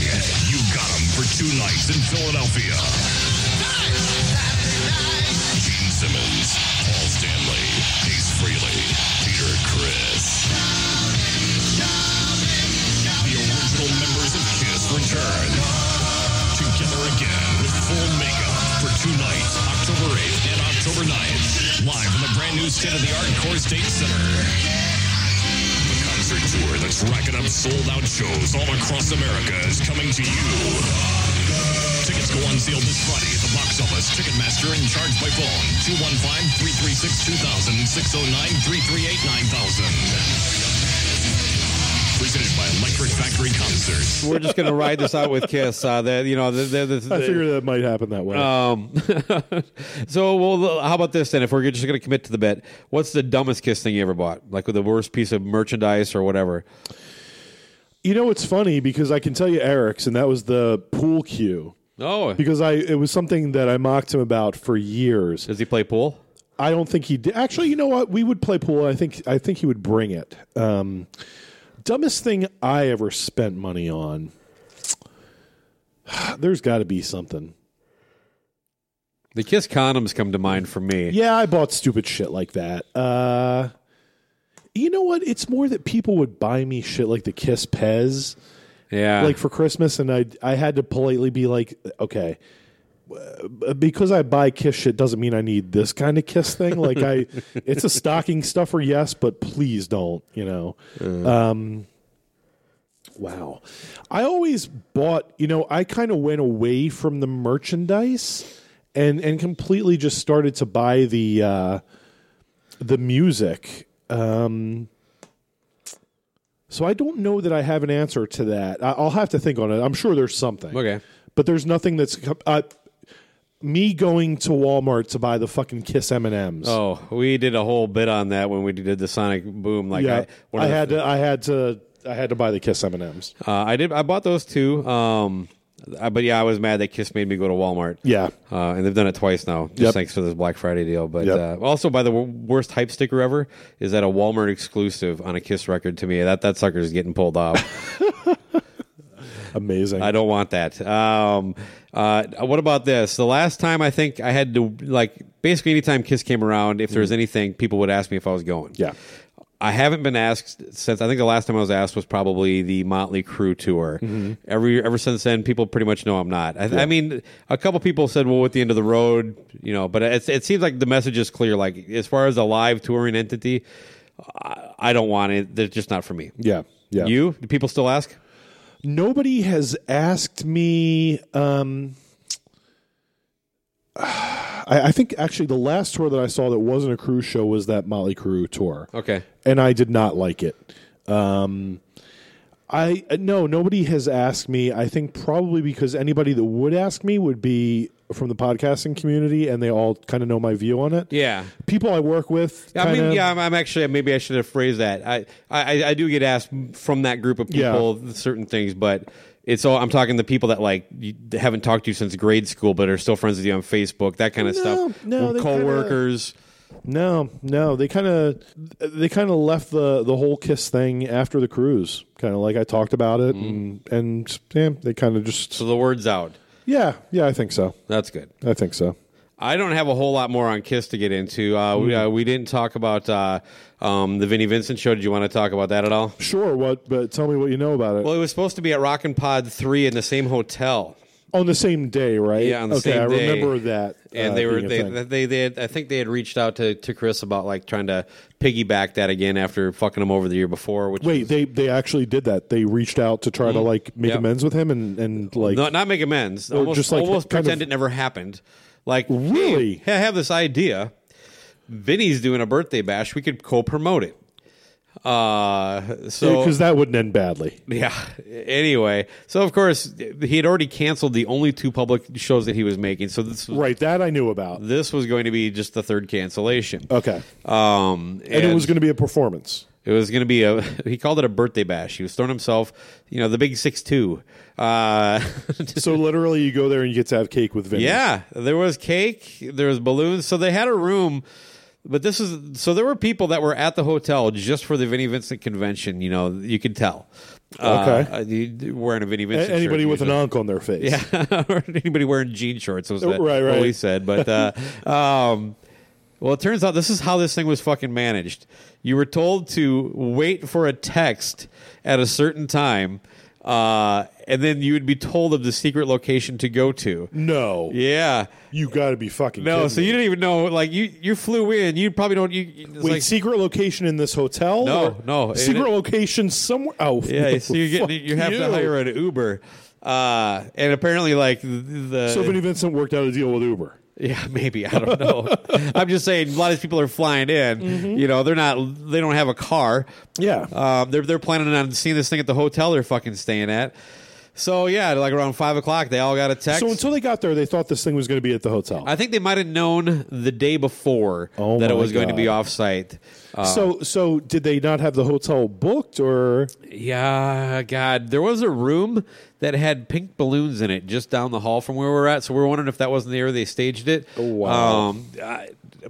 Some of this stuff I'm going off of memory, but I do know that supposedly the first people that arrive, they're taken to this. It's a recording studio in Nashville, and they come down the hallway and they hear shredding going on, and they think it's just a tape, but they This get there. sounds promising. There's Vinny just shredding the nut. They're going to town on the guitar, and then he played for him, and then he hung around and talked. Of course, nobody was allowed to shoot any video. There's no actual I knew evidence that's where of this was going. There are pictures of people with Vinny from there, Sure, but there's no evidence that because Vinny's very much like God. You either have faith or you are dead to him. Yeah. If you don't believe I'm me, aware. even though I've let you down and lied to you over and over again, if you don't believe me, then you're the problem. Well, that sounds very familiar. Yeah. Oh God. Well, yeah. So does he's not lip syncing. Okay, he's lip syncing, but he's earned this. Right. There's a political connection there. I can think of it. Absolutely, yes. Yeah, I didn't realize that they that had gone off. I heard that it was going to be the same day, but I didn't know there was anything coming out of it. So does he have anything planned? He now? does actually soon here. Really? December 14th, a Christmas bash. Really? He's into the bashes now. Yeah, apparently. So that's a new thing. Supposedly, this one is open to people who aren't in the Vinnie Vincent fan club. So that was the deal with this previous one. Yeah, you had to be like in a group of people that he had weaned out all the haters. How does he do that? Like anybody that ever sent him a negative message on Facebook? If you say something true, he gets you out of there. Wow. Yeah, he got into it with me. Yeah? Yeah. Is this when you got it signed? Or the thing? No, right after the expo when he was shitting on Chris. Oh. I went back. You actually heard something from him? Yeah, I left if it was him running his Facebook page, okay, could have been Meredith. Yeah, it could have been anybody affiliated, but I was like, it was about that custom title on Kiss FAQ about the Tupperware that Vinny took offense to. Yeah. And it was shitty. Like, I don't think anybody would dispute that, right? Right. But I was just trying to say, and Julian Gill owned it. Yeah, he did, and did absolutely a wonderful job explaining it and took absolute responsibility for it. So I went on there and I was like, you're attributing this to Chris, and it needs to be known that this is not something that Chris had a hand in. Yeah. And he's like, it doesn't matter. It doesn't. And it went back and forth like 3 or 4 times before he was finally like, until he threw like an F-bomb down or something that, let me know that he was absolutely serious and my opinion on this matter did not mean anything. Yeah. But yeah, that was a whole shitty time. And it's weird too because it wouldn't take a lot of work to realize where Czynszak fits in the Vinny spectrum as far as come on. I mean, the idea that like he ended up like getting on the 3 sides of the coin show, who had a Vinny jar, right. Or anytime anybody mentioned Vinnie Vincent, you had to throw $1 in a metaphorical dollar, I assume. But the fact is, matter, they made it clear from day one, Vinny didn't save Kiss. Vinny, they've been anti-Vinny, and here you have a show that's basically celebrated Vinny's career. Giving him the benefit of the doubt. You know what I mean? Devil's advocate, so to speak. But it wouldn't take that much. Yeah. If you paid any attention at all, you'd know. And just for him to say shit like, Chris has always been a troublemaker, and no, that whole Chris weird was, arc too. Like, Chris was the one that was like, sounding your horn for many a year when you were out of the public eye. Yeah. Well, that turned so fast, though. I mean, it was my God. The guy's in hiding. Then all of a sudden they meet him in Atlanta. They get him on the show. He's going to be at the expo. He's the hater. So fucking weird. It's just fucking nuts, man. And I mean, like, I actually think he's got some mental issues, but I think most people do. But yeah, there might be. But like for the, I mean, what a roller coaster ride for Chris and Aaron, right? Yeah. I mean, that was such a high to be on, you know, like after, because I remember like when Eric started to do interviews, he would kind of throw out like, I wonder if I could get Vinny, like, wonder what kind of interview I could do with Vinny. Because I mean, for those that don't know, he's had Ace, he's had Gene, he's had Bruce. I didn't know he had Ace. I got to check that one out. He did Ace, yeah. I think it was before Gene. Well, Ace would seem like a bad interview. I mean, you know, it was an Ace interview. Okay. It seems the one thing that Eric and I agreed on, it seemed kind of genuine. Like I thought it was probably a better interview than others I'd heard with Ace. I'll definitely check it down. But. Yeah, and Eric, you know, he knows what to ask. You know, he's good at that sort of thing. And I'm not, which is why he does that, and I'm sitting in a hotel room with you. But yeah, he, you know, it kind of just always seemed like that's a nice to think about, but that's never going to happen. This was actually at the time when Vinny put out that auction of ridiculous, you can interview me for $500,000 or whatever it was. It was something ridiculous. My contracts, my guitar picks, whatever it was. Stage worn pants. Yeah, right? For $9,000, I believe. So, you know, the fact that there was a price tag on an interview made me think, okay, well, maybe nobody's ever going to get an interview. And then I was never even a fan of Vinnie Vincent Invasion. It was never my cup of tea, but I listened to that Decibel Geek interview, and I was so fucking happy for those guys. Yeah, no doubt. And, you know, and Vinny sounded happy to talk about it, you know? Sounded like actually like he was a decent guy, you know? Yeah, yeah, exactly. Whereas the first interview he did at that convention I thought was a little weird when he was going on about the mean Mr. Mustard with Paul and all that. I was like, okay, this is a strange step back, you know, but I was rooting for the guy, you know. Yeah, me too. You know, I was just like, okay, well, this is maybe the third act will be good for him, but you know, it just. But it turns out everybody was right. Yeah, I mean, it's just like he's a shady fuck. And he's just not a good guy. Did you see the contract was released? What contract? The contract he would never sign with Kiss. Oh no. Yeah, and I wish I would have looked this up. I printed it out. I haven't gone through the whole thing, but there were some nuggets that I thought were interesting, and it was like, and it's real. Yeah, wow. As far as I know, it definitely looked official. I found it on Kiss FAQ. Oh wow! But how was it? He gave up a ton in publishing.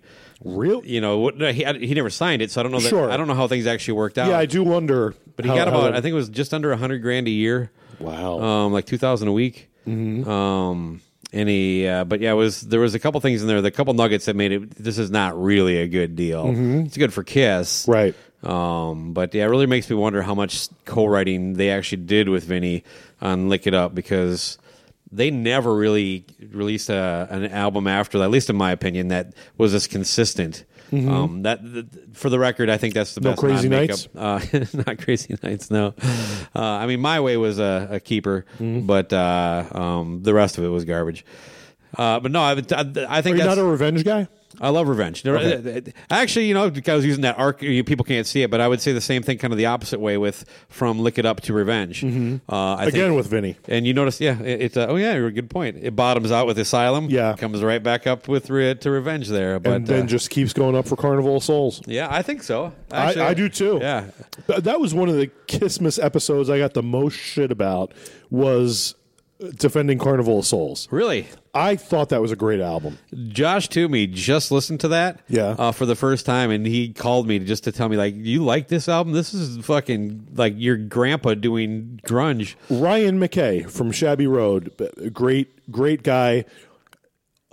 He's like, this is maybe one of the worst albums ever. Wow. And I didn't get it. I was like, maybe it's because I'm not a guitar player. He always went on about how it was all just, you know, one string garbage riffs, and I don't know enough about guitar to know that, but I thought Carnival that's Souls accurate. was pretty great. I do too. I think it's like it kind of made me realize that because Bruce Kulick did nothing for me, but I think it's a large part because Bruce Kulick wasn't allowed to do anything. That album, and it started with Revenge, but that album really showcased. You let this guy be a little more on the creative end. We really could have had some, good stuff because I thought there was some really good stuff on Hot in the Shade. It's just a bloated record, but and they made the mistake of keeping the demo-y elements on there. Yeah, and the drum machine. Yeah, but I mean songs. Yeah, there's some great songs on there. You take it down to 11 tracks. It's probably a great album, but yeah, I really think they've been more successful when they've gone out of their box. Not commercially, but I think they've done a good job of achieving what their goal was. Because I think, although I think the concept of The Elder is kind of childish, I think as doing a more serious story thematic album, I thought they were successful. Yeah. I actually have more issues with the production than probably anything. I think The Elder, really. Yeah, with when you get into Under the Rose and what are those two songs that are tied together? Only You. The it's more the EQing just isn't very clean on those songs specifically. But I thought the drum sound was a little flat throughout the record. Yeah. But that's kind of what Bob Ezrin does. But Bob Ezrin isn't my favorite producer either from a sound point. I love product, typically the songs and the way he puts them together. Yeah, I do like that. his what he weaves together is always great. Maybe not the sonic correct method of it. Yes, I'll co-sign on that. But Carnival Soul, same thing. I think they tried to do something a little more serious, a little more grown up. Yeah, get rid of the strip bar fucking lyrics, and I thought they actually managed to do a really good job. So yeah, like every time. So when you're on the cruise, they play what I assume is an iPod with all of the Kiss albums on shuffle. Okay, and there were more than one time, and I mean, in terms of Kiss, I was a Up to Creatures guy as kind of the main piece, and then the rest kind of more casual. And inevitably, a song would come on, and I'd be like, I really dig this, and I'm trying to place is this one of the weird B-side Animalize songs? Is this Murder in High Heels? Is this what? And 9 out of 10 times, it was something on Carnival of Souls that I was really getting into. Oh, so you weren't at the time very versed in the record? It wasn't even that I wasn't versed in it. It was that I went many years without listening to it, listened to it for the Kissmas episode, and then kind of just, never really revisited it again. And it was more just like, obviously within once I hit the lyric of a Kiss song, I will probably be able to tell you what it is. Yeah. But it was one of those things where you're kind of caught off guard, and it's like, wait, what? But you're dealing with a catalog of 250 songs, Yeah. And then because your usual buffet is not the place where you expect to hear Seduction of the Innocent, so it kind of just takes you out of your element. When Hotter Than Hell starts, you're like, yes, Hotter Than Hell. Did Mark Cicchini ever cut you off in the buffet? He might have. I don't know that I would recognize him, but it's entirely possible. He's one of the inspirations for the term shirt tucker. And not because maybe this is a good chance to explain it. We keep talking about it. I think I'm implying when I say shirt tucking, anybody that tucks their shirt in is an idiot. What I'm talking about is more the mentality of someone that tucks in a Ted Nugent shirt or a T-shirt. It's like it's not really a crime against humanity or anything like that. Right. It's just that there's a personality trait that goes hand in hand with that. That I'm talking about. So. But yeah, he's definitely a shirt tucker, and he's going to be rude at the buffet. Yeah. There's no way that guy doesn't have bad manners. Yeah, thankfully there were enough people and places to eat on the boat that your chances of running into one particular person were pretty slim. Yeah. He probably had his own wing, though. He's kind of a celebrity. Well, that's what I'm told. In fact, I do remember after the Kiss cruise, I remember Three Sides of the Coin talking about doing a cruise of their own. Oh, yeah, the Three Sides cruise. And I would like a dinghy. Yeah, I'd love to see the turnout there. They do a meet and greet in Minnesota once. Well, I guess I haven't listened in years. Maybe they stopped doing it. I was going to say, is that why Kiss stopped doing the one on the cruise? Yeah, maybe. But they have like a fan meetup. Kind of arrogant that they call their listeners fans, but I know at one of them, like I saw some pictures that someone had posted, and there was like 4 people that came out. But that's the absurd story of how they started the show. They're just like regular guys hanging out at a sports bar talking about Kiss, right? Because that happens all the fucking time. That's why they call them sports bars. Because you want to talk about a band that has almost zero interest in sports, right?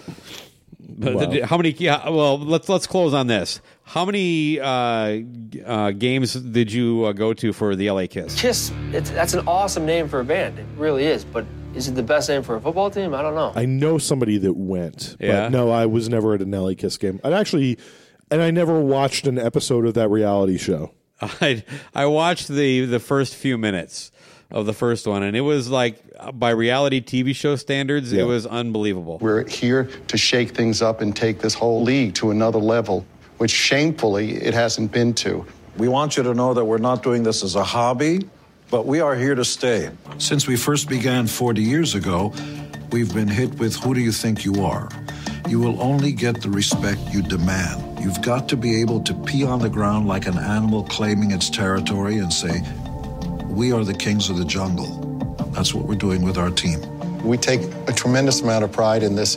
That's a logo that's been around for 40 years, and for us to put it on something, we are totally committed to this for the long haul. It was just bullshit. Yeah. Watching Paul Stanley tell a football coach what he's looking for in a coach. Oh my fucking God! It's just like, my first impressions of Coach Bob are all positive, although I haven't followed his career. We want a guy who can come in here and win now. We're not in this to lose. We do things big. Well, live to win. Yeah. Two questions, reality show based.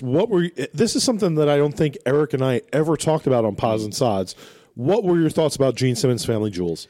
Well, it was kind of embarrassing as a Kiss fan. Yeah. I have to admit, I watched quite a bit of it. Yeah. It was somewhat addictive. It made me...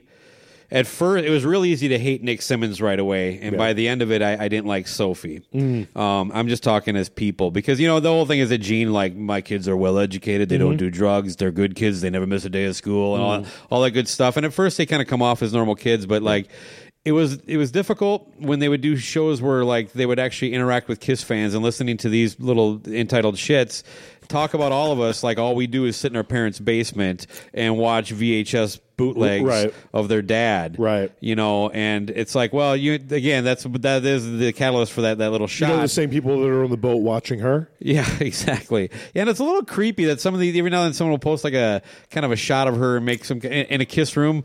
Yes, that was tremendously creepy whenever I saw anybody do that. Early on in the show, though, she's pretty young, so she's still kind of a cute kid.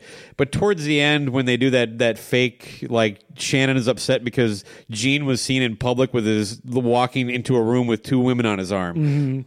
Like, it's supposed to be code for she found out he cheated on him. Like, Shannon, we all know. Yeah. Okay, and then like, so then they pretended like Sophie refused to talk to her dad, and then like she opened a women's shelter in Canada, which is a nice thing that they named after her, right? But like Sophie did, yeah, to help like a place for abused women or that kind of to get away.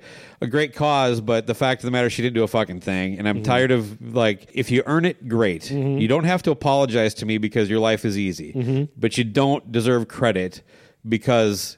Frankly, I deserve more credit than you do because people like me have made your cake life the way it is. And so don't make fun of me. Don't tell me I live with my parents. When I'm in my basement, it's my basement. Right.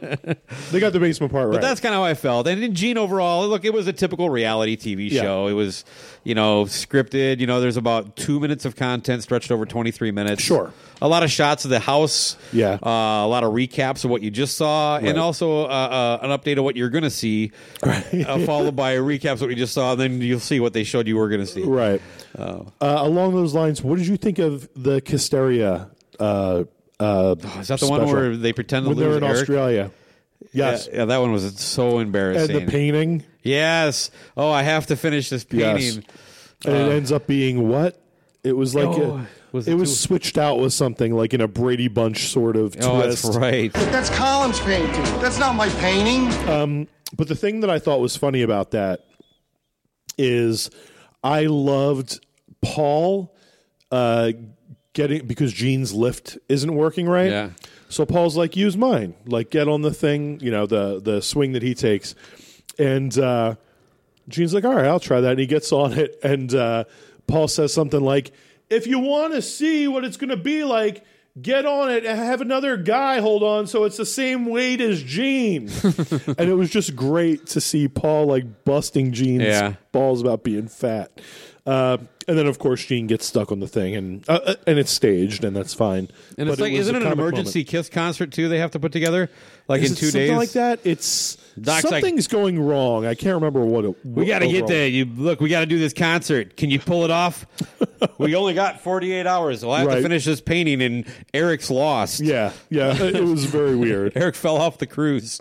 We haven't found him. And then the gist of that was I believe one of the storylines was that Eric wanted to sing Beth on tour, and Gene kept telling him no. So we have video of Gene saying he promised Peter he wouldn't do it. How hard of a promise is that to take? What are your thoughts on that? I don't think that's a must-play song. I got into a back and forth with Mark Striegel, him telling me that, like, you don't understand, people, this is a song they have to play. I'm like, fuck no. Look, definitely not as an encore. How many years did they go not playing it? Yeah. Like, if you want to play it, put the fucking video on the screen of Peter Criss doing it before you come out for the encore. That's what you do. Pull a goddamn Daydream Believer Davy Jones moment. Yeah, Show the video. Show the video before you come out for the encore. I'm all for that. You don't like the fake playing piano where they all awkwardly stand behind him? And it is very much like the Paul Lynde moment. Yes. I forgot about that. Somebody told me about that. It's just so silly. I thought the way, if you're going to do Beth, I thought the way when they did it, was it Sonic Boom that they came out and did it acoustic at the end? No idea. I think it was a Sonic Boom tour. It was one of the shows I saw. They came out with acoustics at the end and did it unplugged. And I thought that was good. That'd be all right. That would be the way I'd want to see it if I was going to see it. But to sit there at a piano and try, are they using like the original backing track, or is it like some? Yeah, really? I think so. I mean, it's definitely not. You're not hearing him play piano. Yeah, but I mean, has it been re-recorded or something?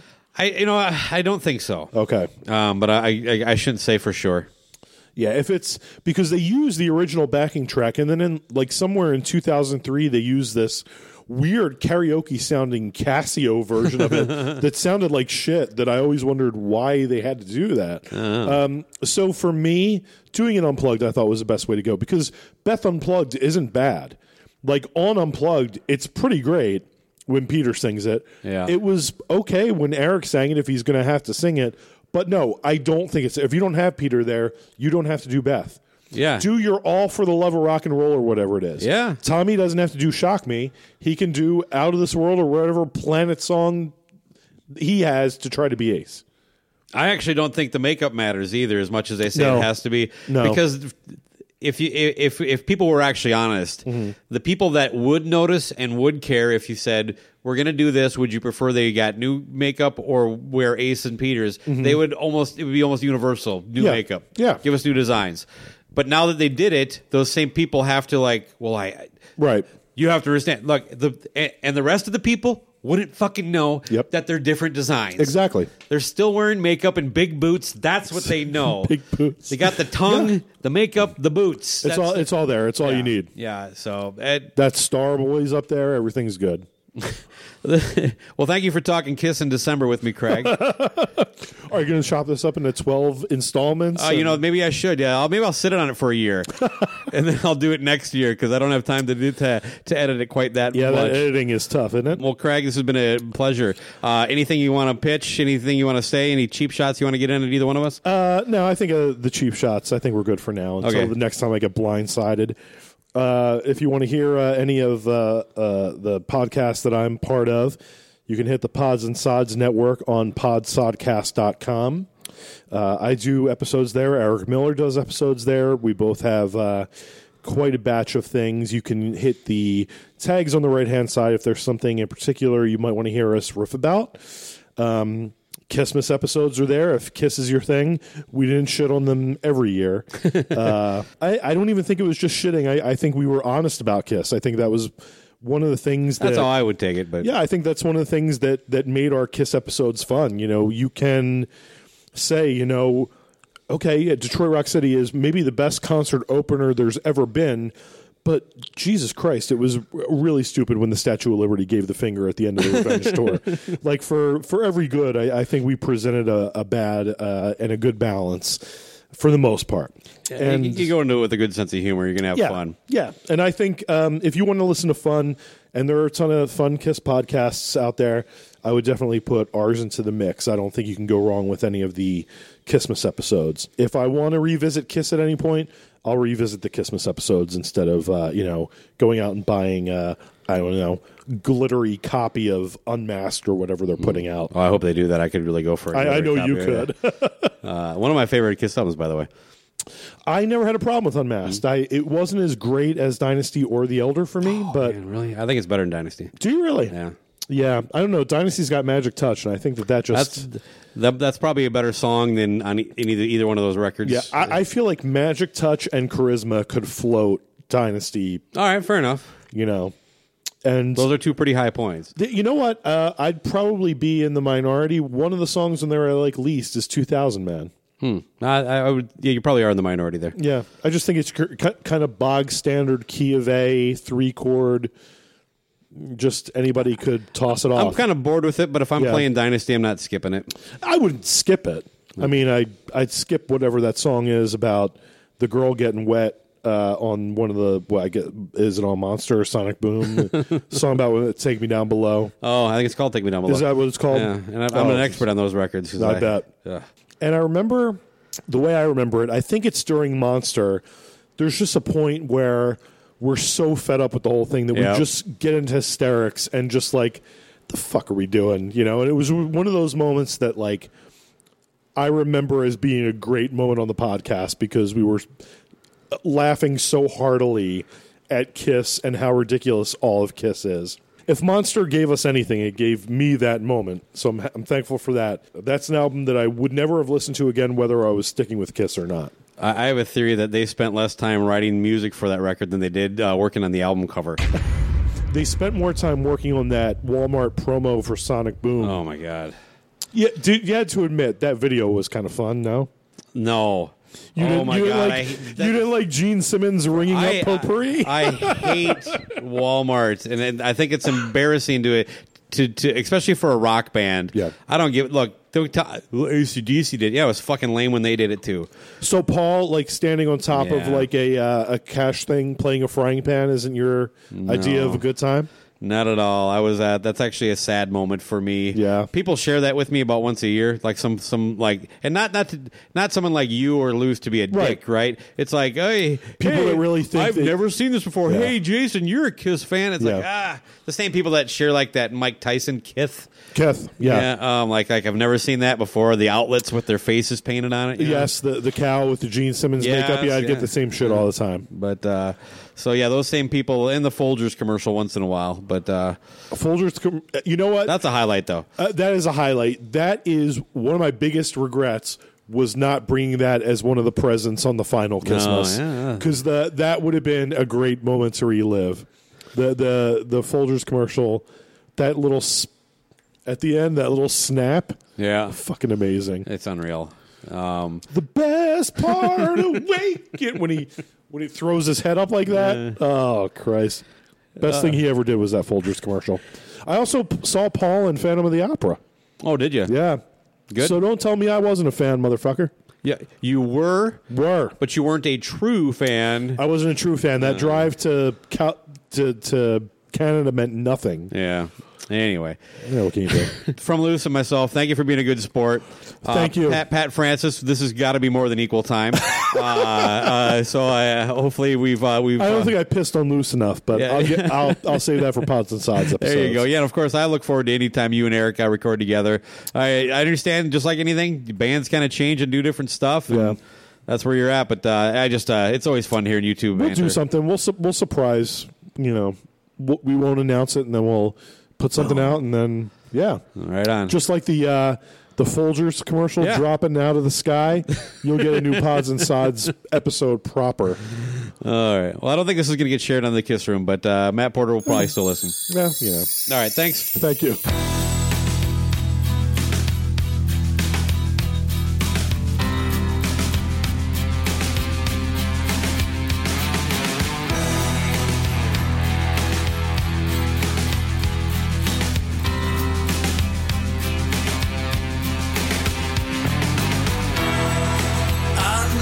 just where you come from.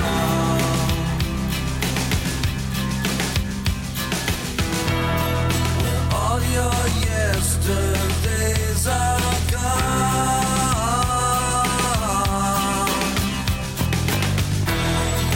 Now you're done, but you've only just begun. It's time you opened up the door,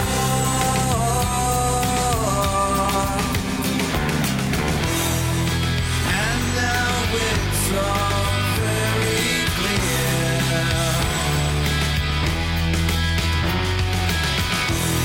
This journey of 1,000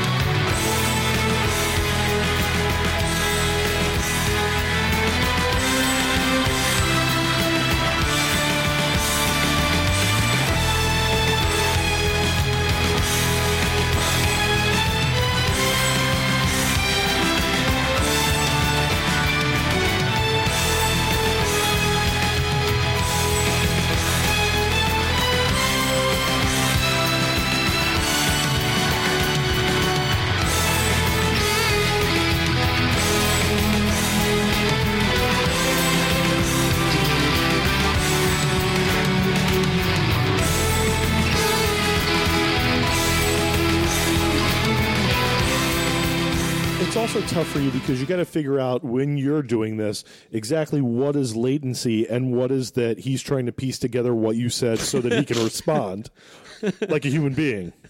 Well, most of the time he's already thought about what he's thinking and isn't listening to me at all. It's NFL draft season, and that means it's time to start thinking about fantasy football. FantasyPoints.com features industry-leading experts and prognosticators using proprietary hand-charted data to help you score more fantasy points. FantasyPoints.com is the place to go for whatever kind of fantasy football you play. Whether you play fantasy football, daily fantasy sports, or do a little bit of everything, Fantasy Points has the meticulously researched content to guide you to victory. And why wait for the fall? Fantasy Points also covers the new spring football league, the UFL. Join the guru, John Hansen, Scott Barrett, Joe Dolan, and other massive names in the fantasy football universe with an exclusive offer. Use code Pantheon for 15% off any Fantasy Points package, including the all-in package, with access to every article, tool, and data nugget that Fantasy Points has to offer. That's FantasyPoints.com and code Pantheon for 15% off at Fantasy Points. FantasyPoints.com, code Pantheon. Score more fantasy points.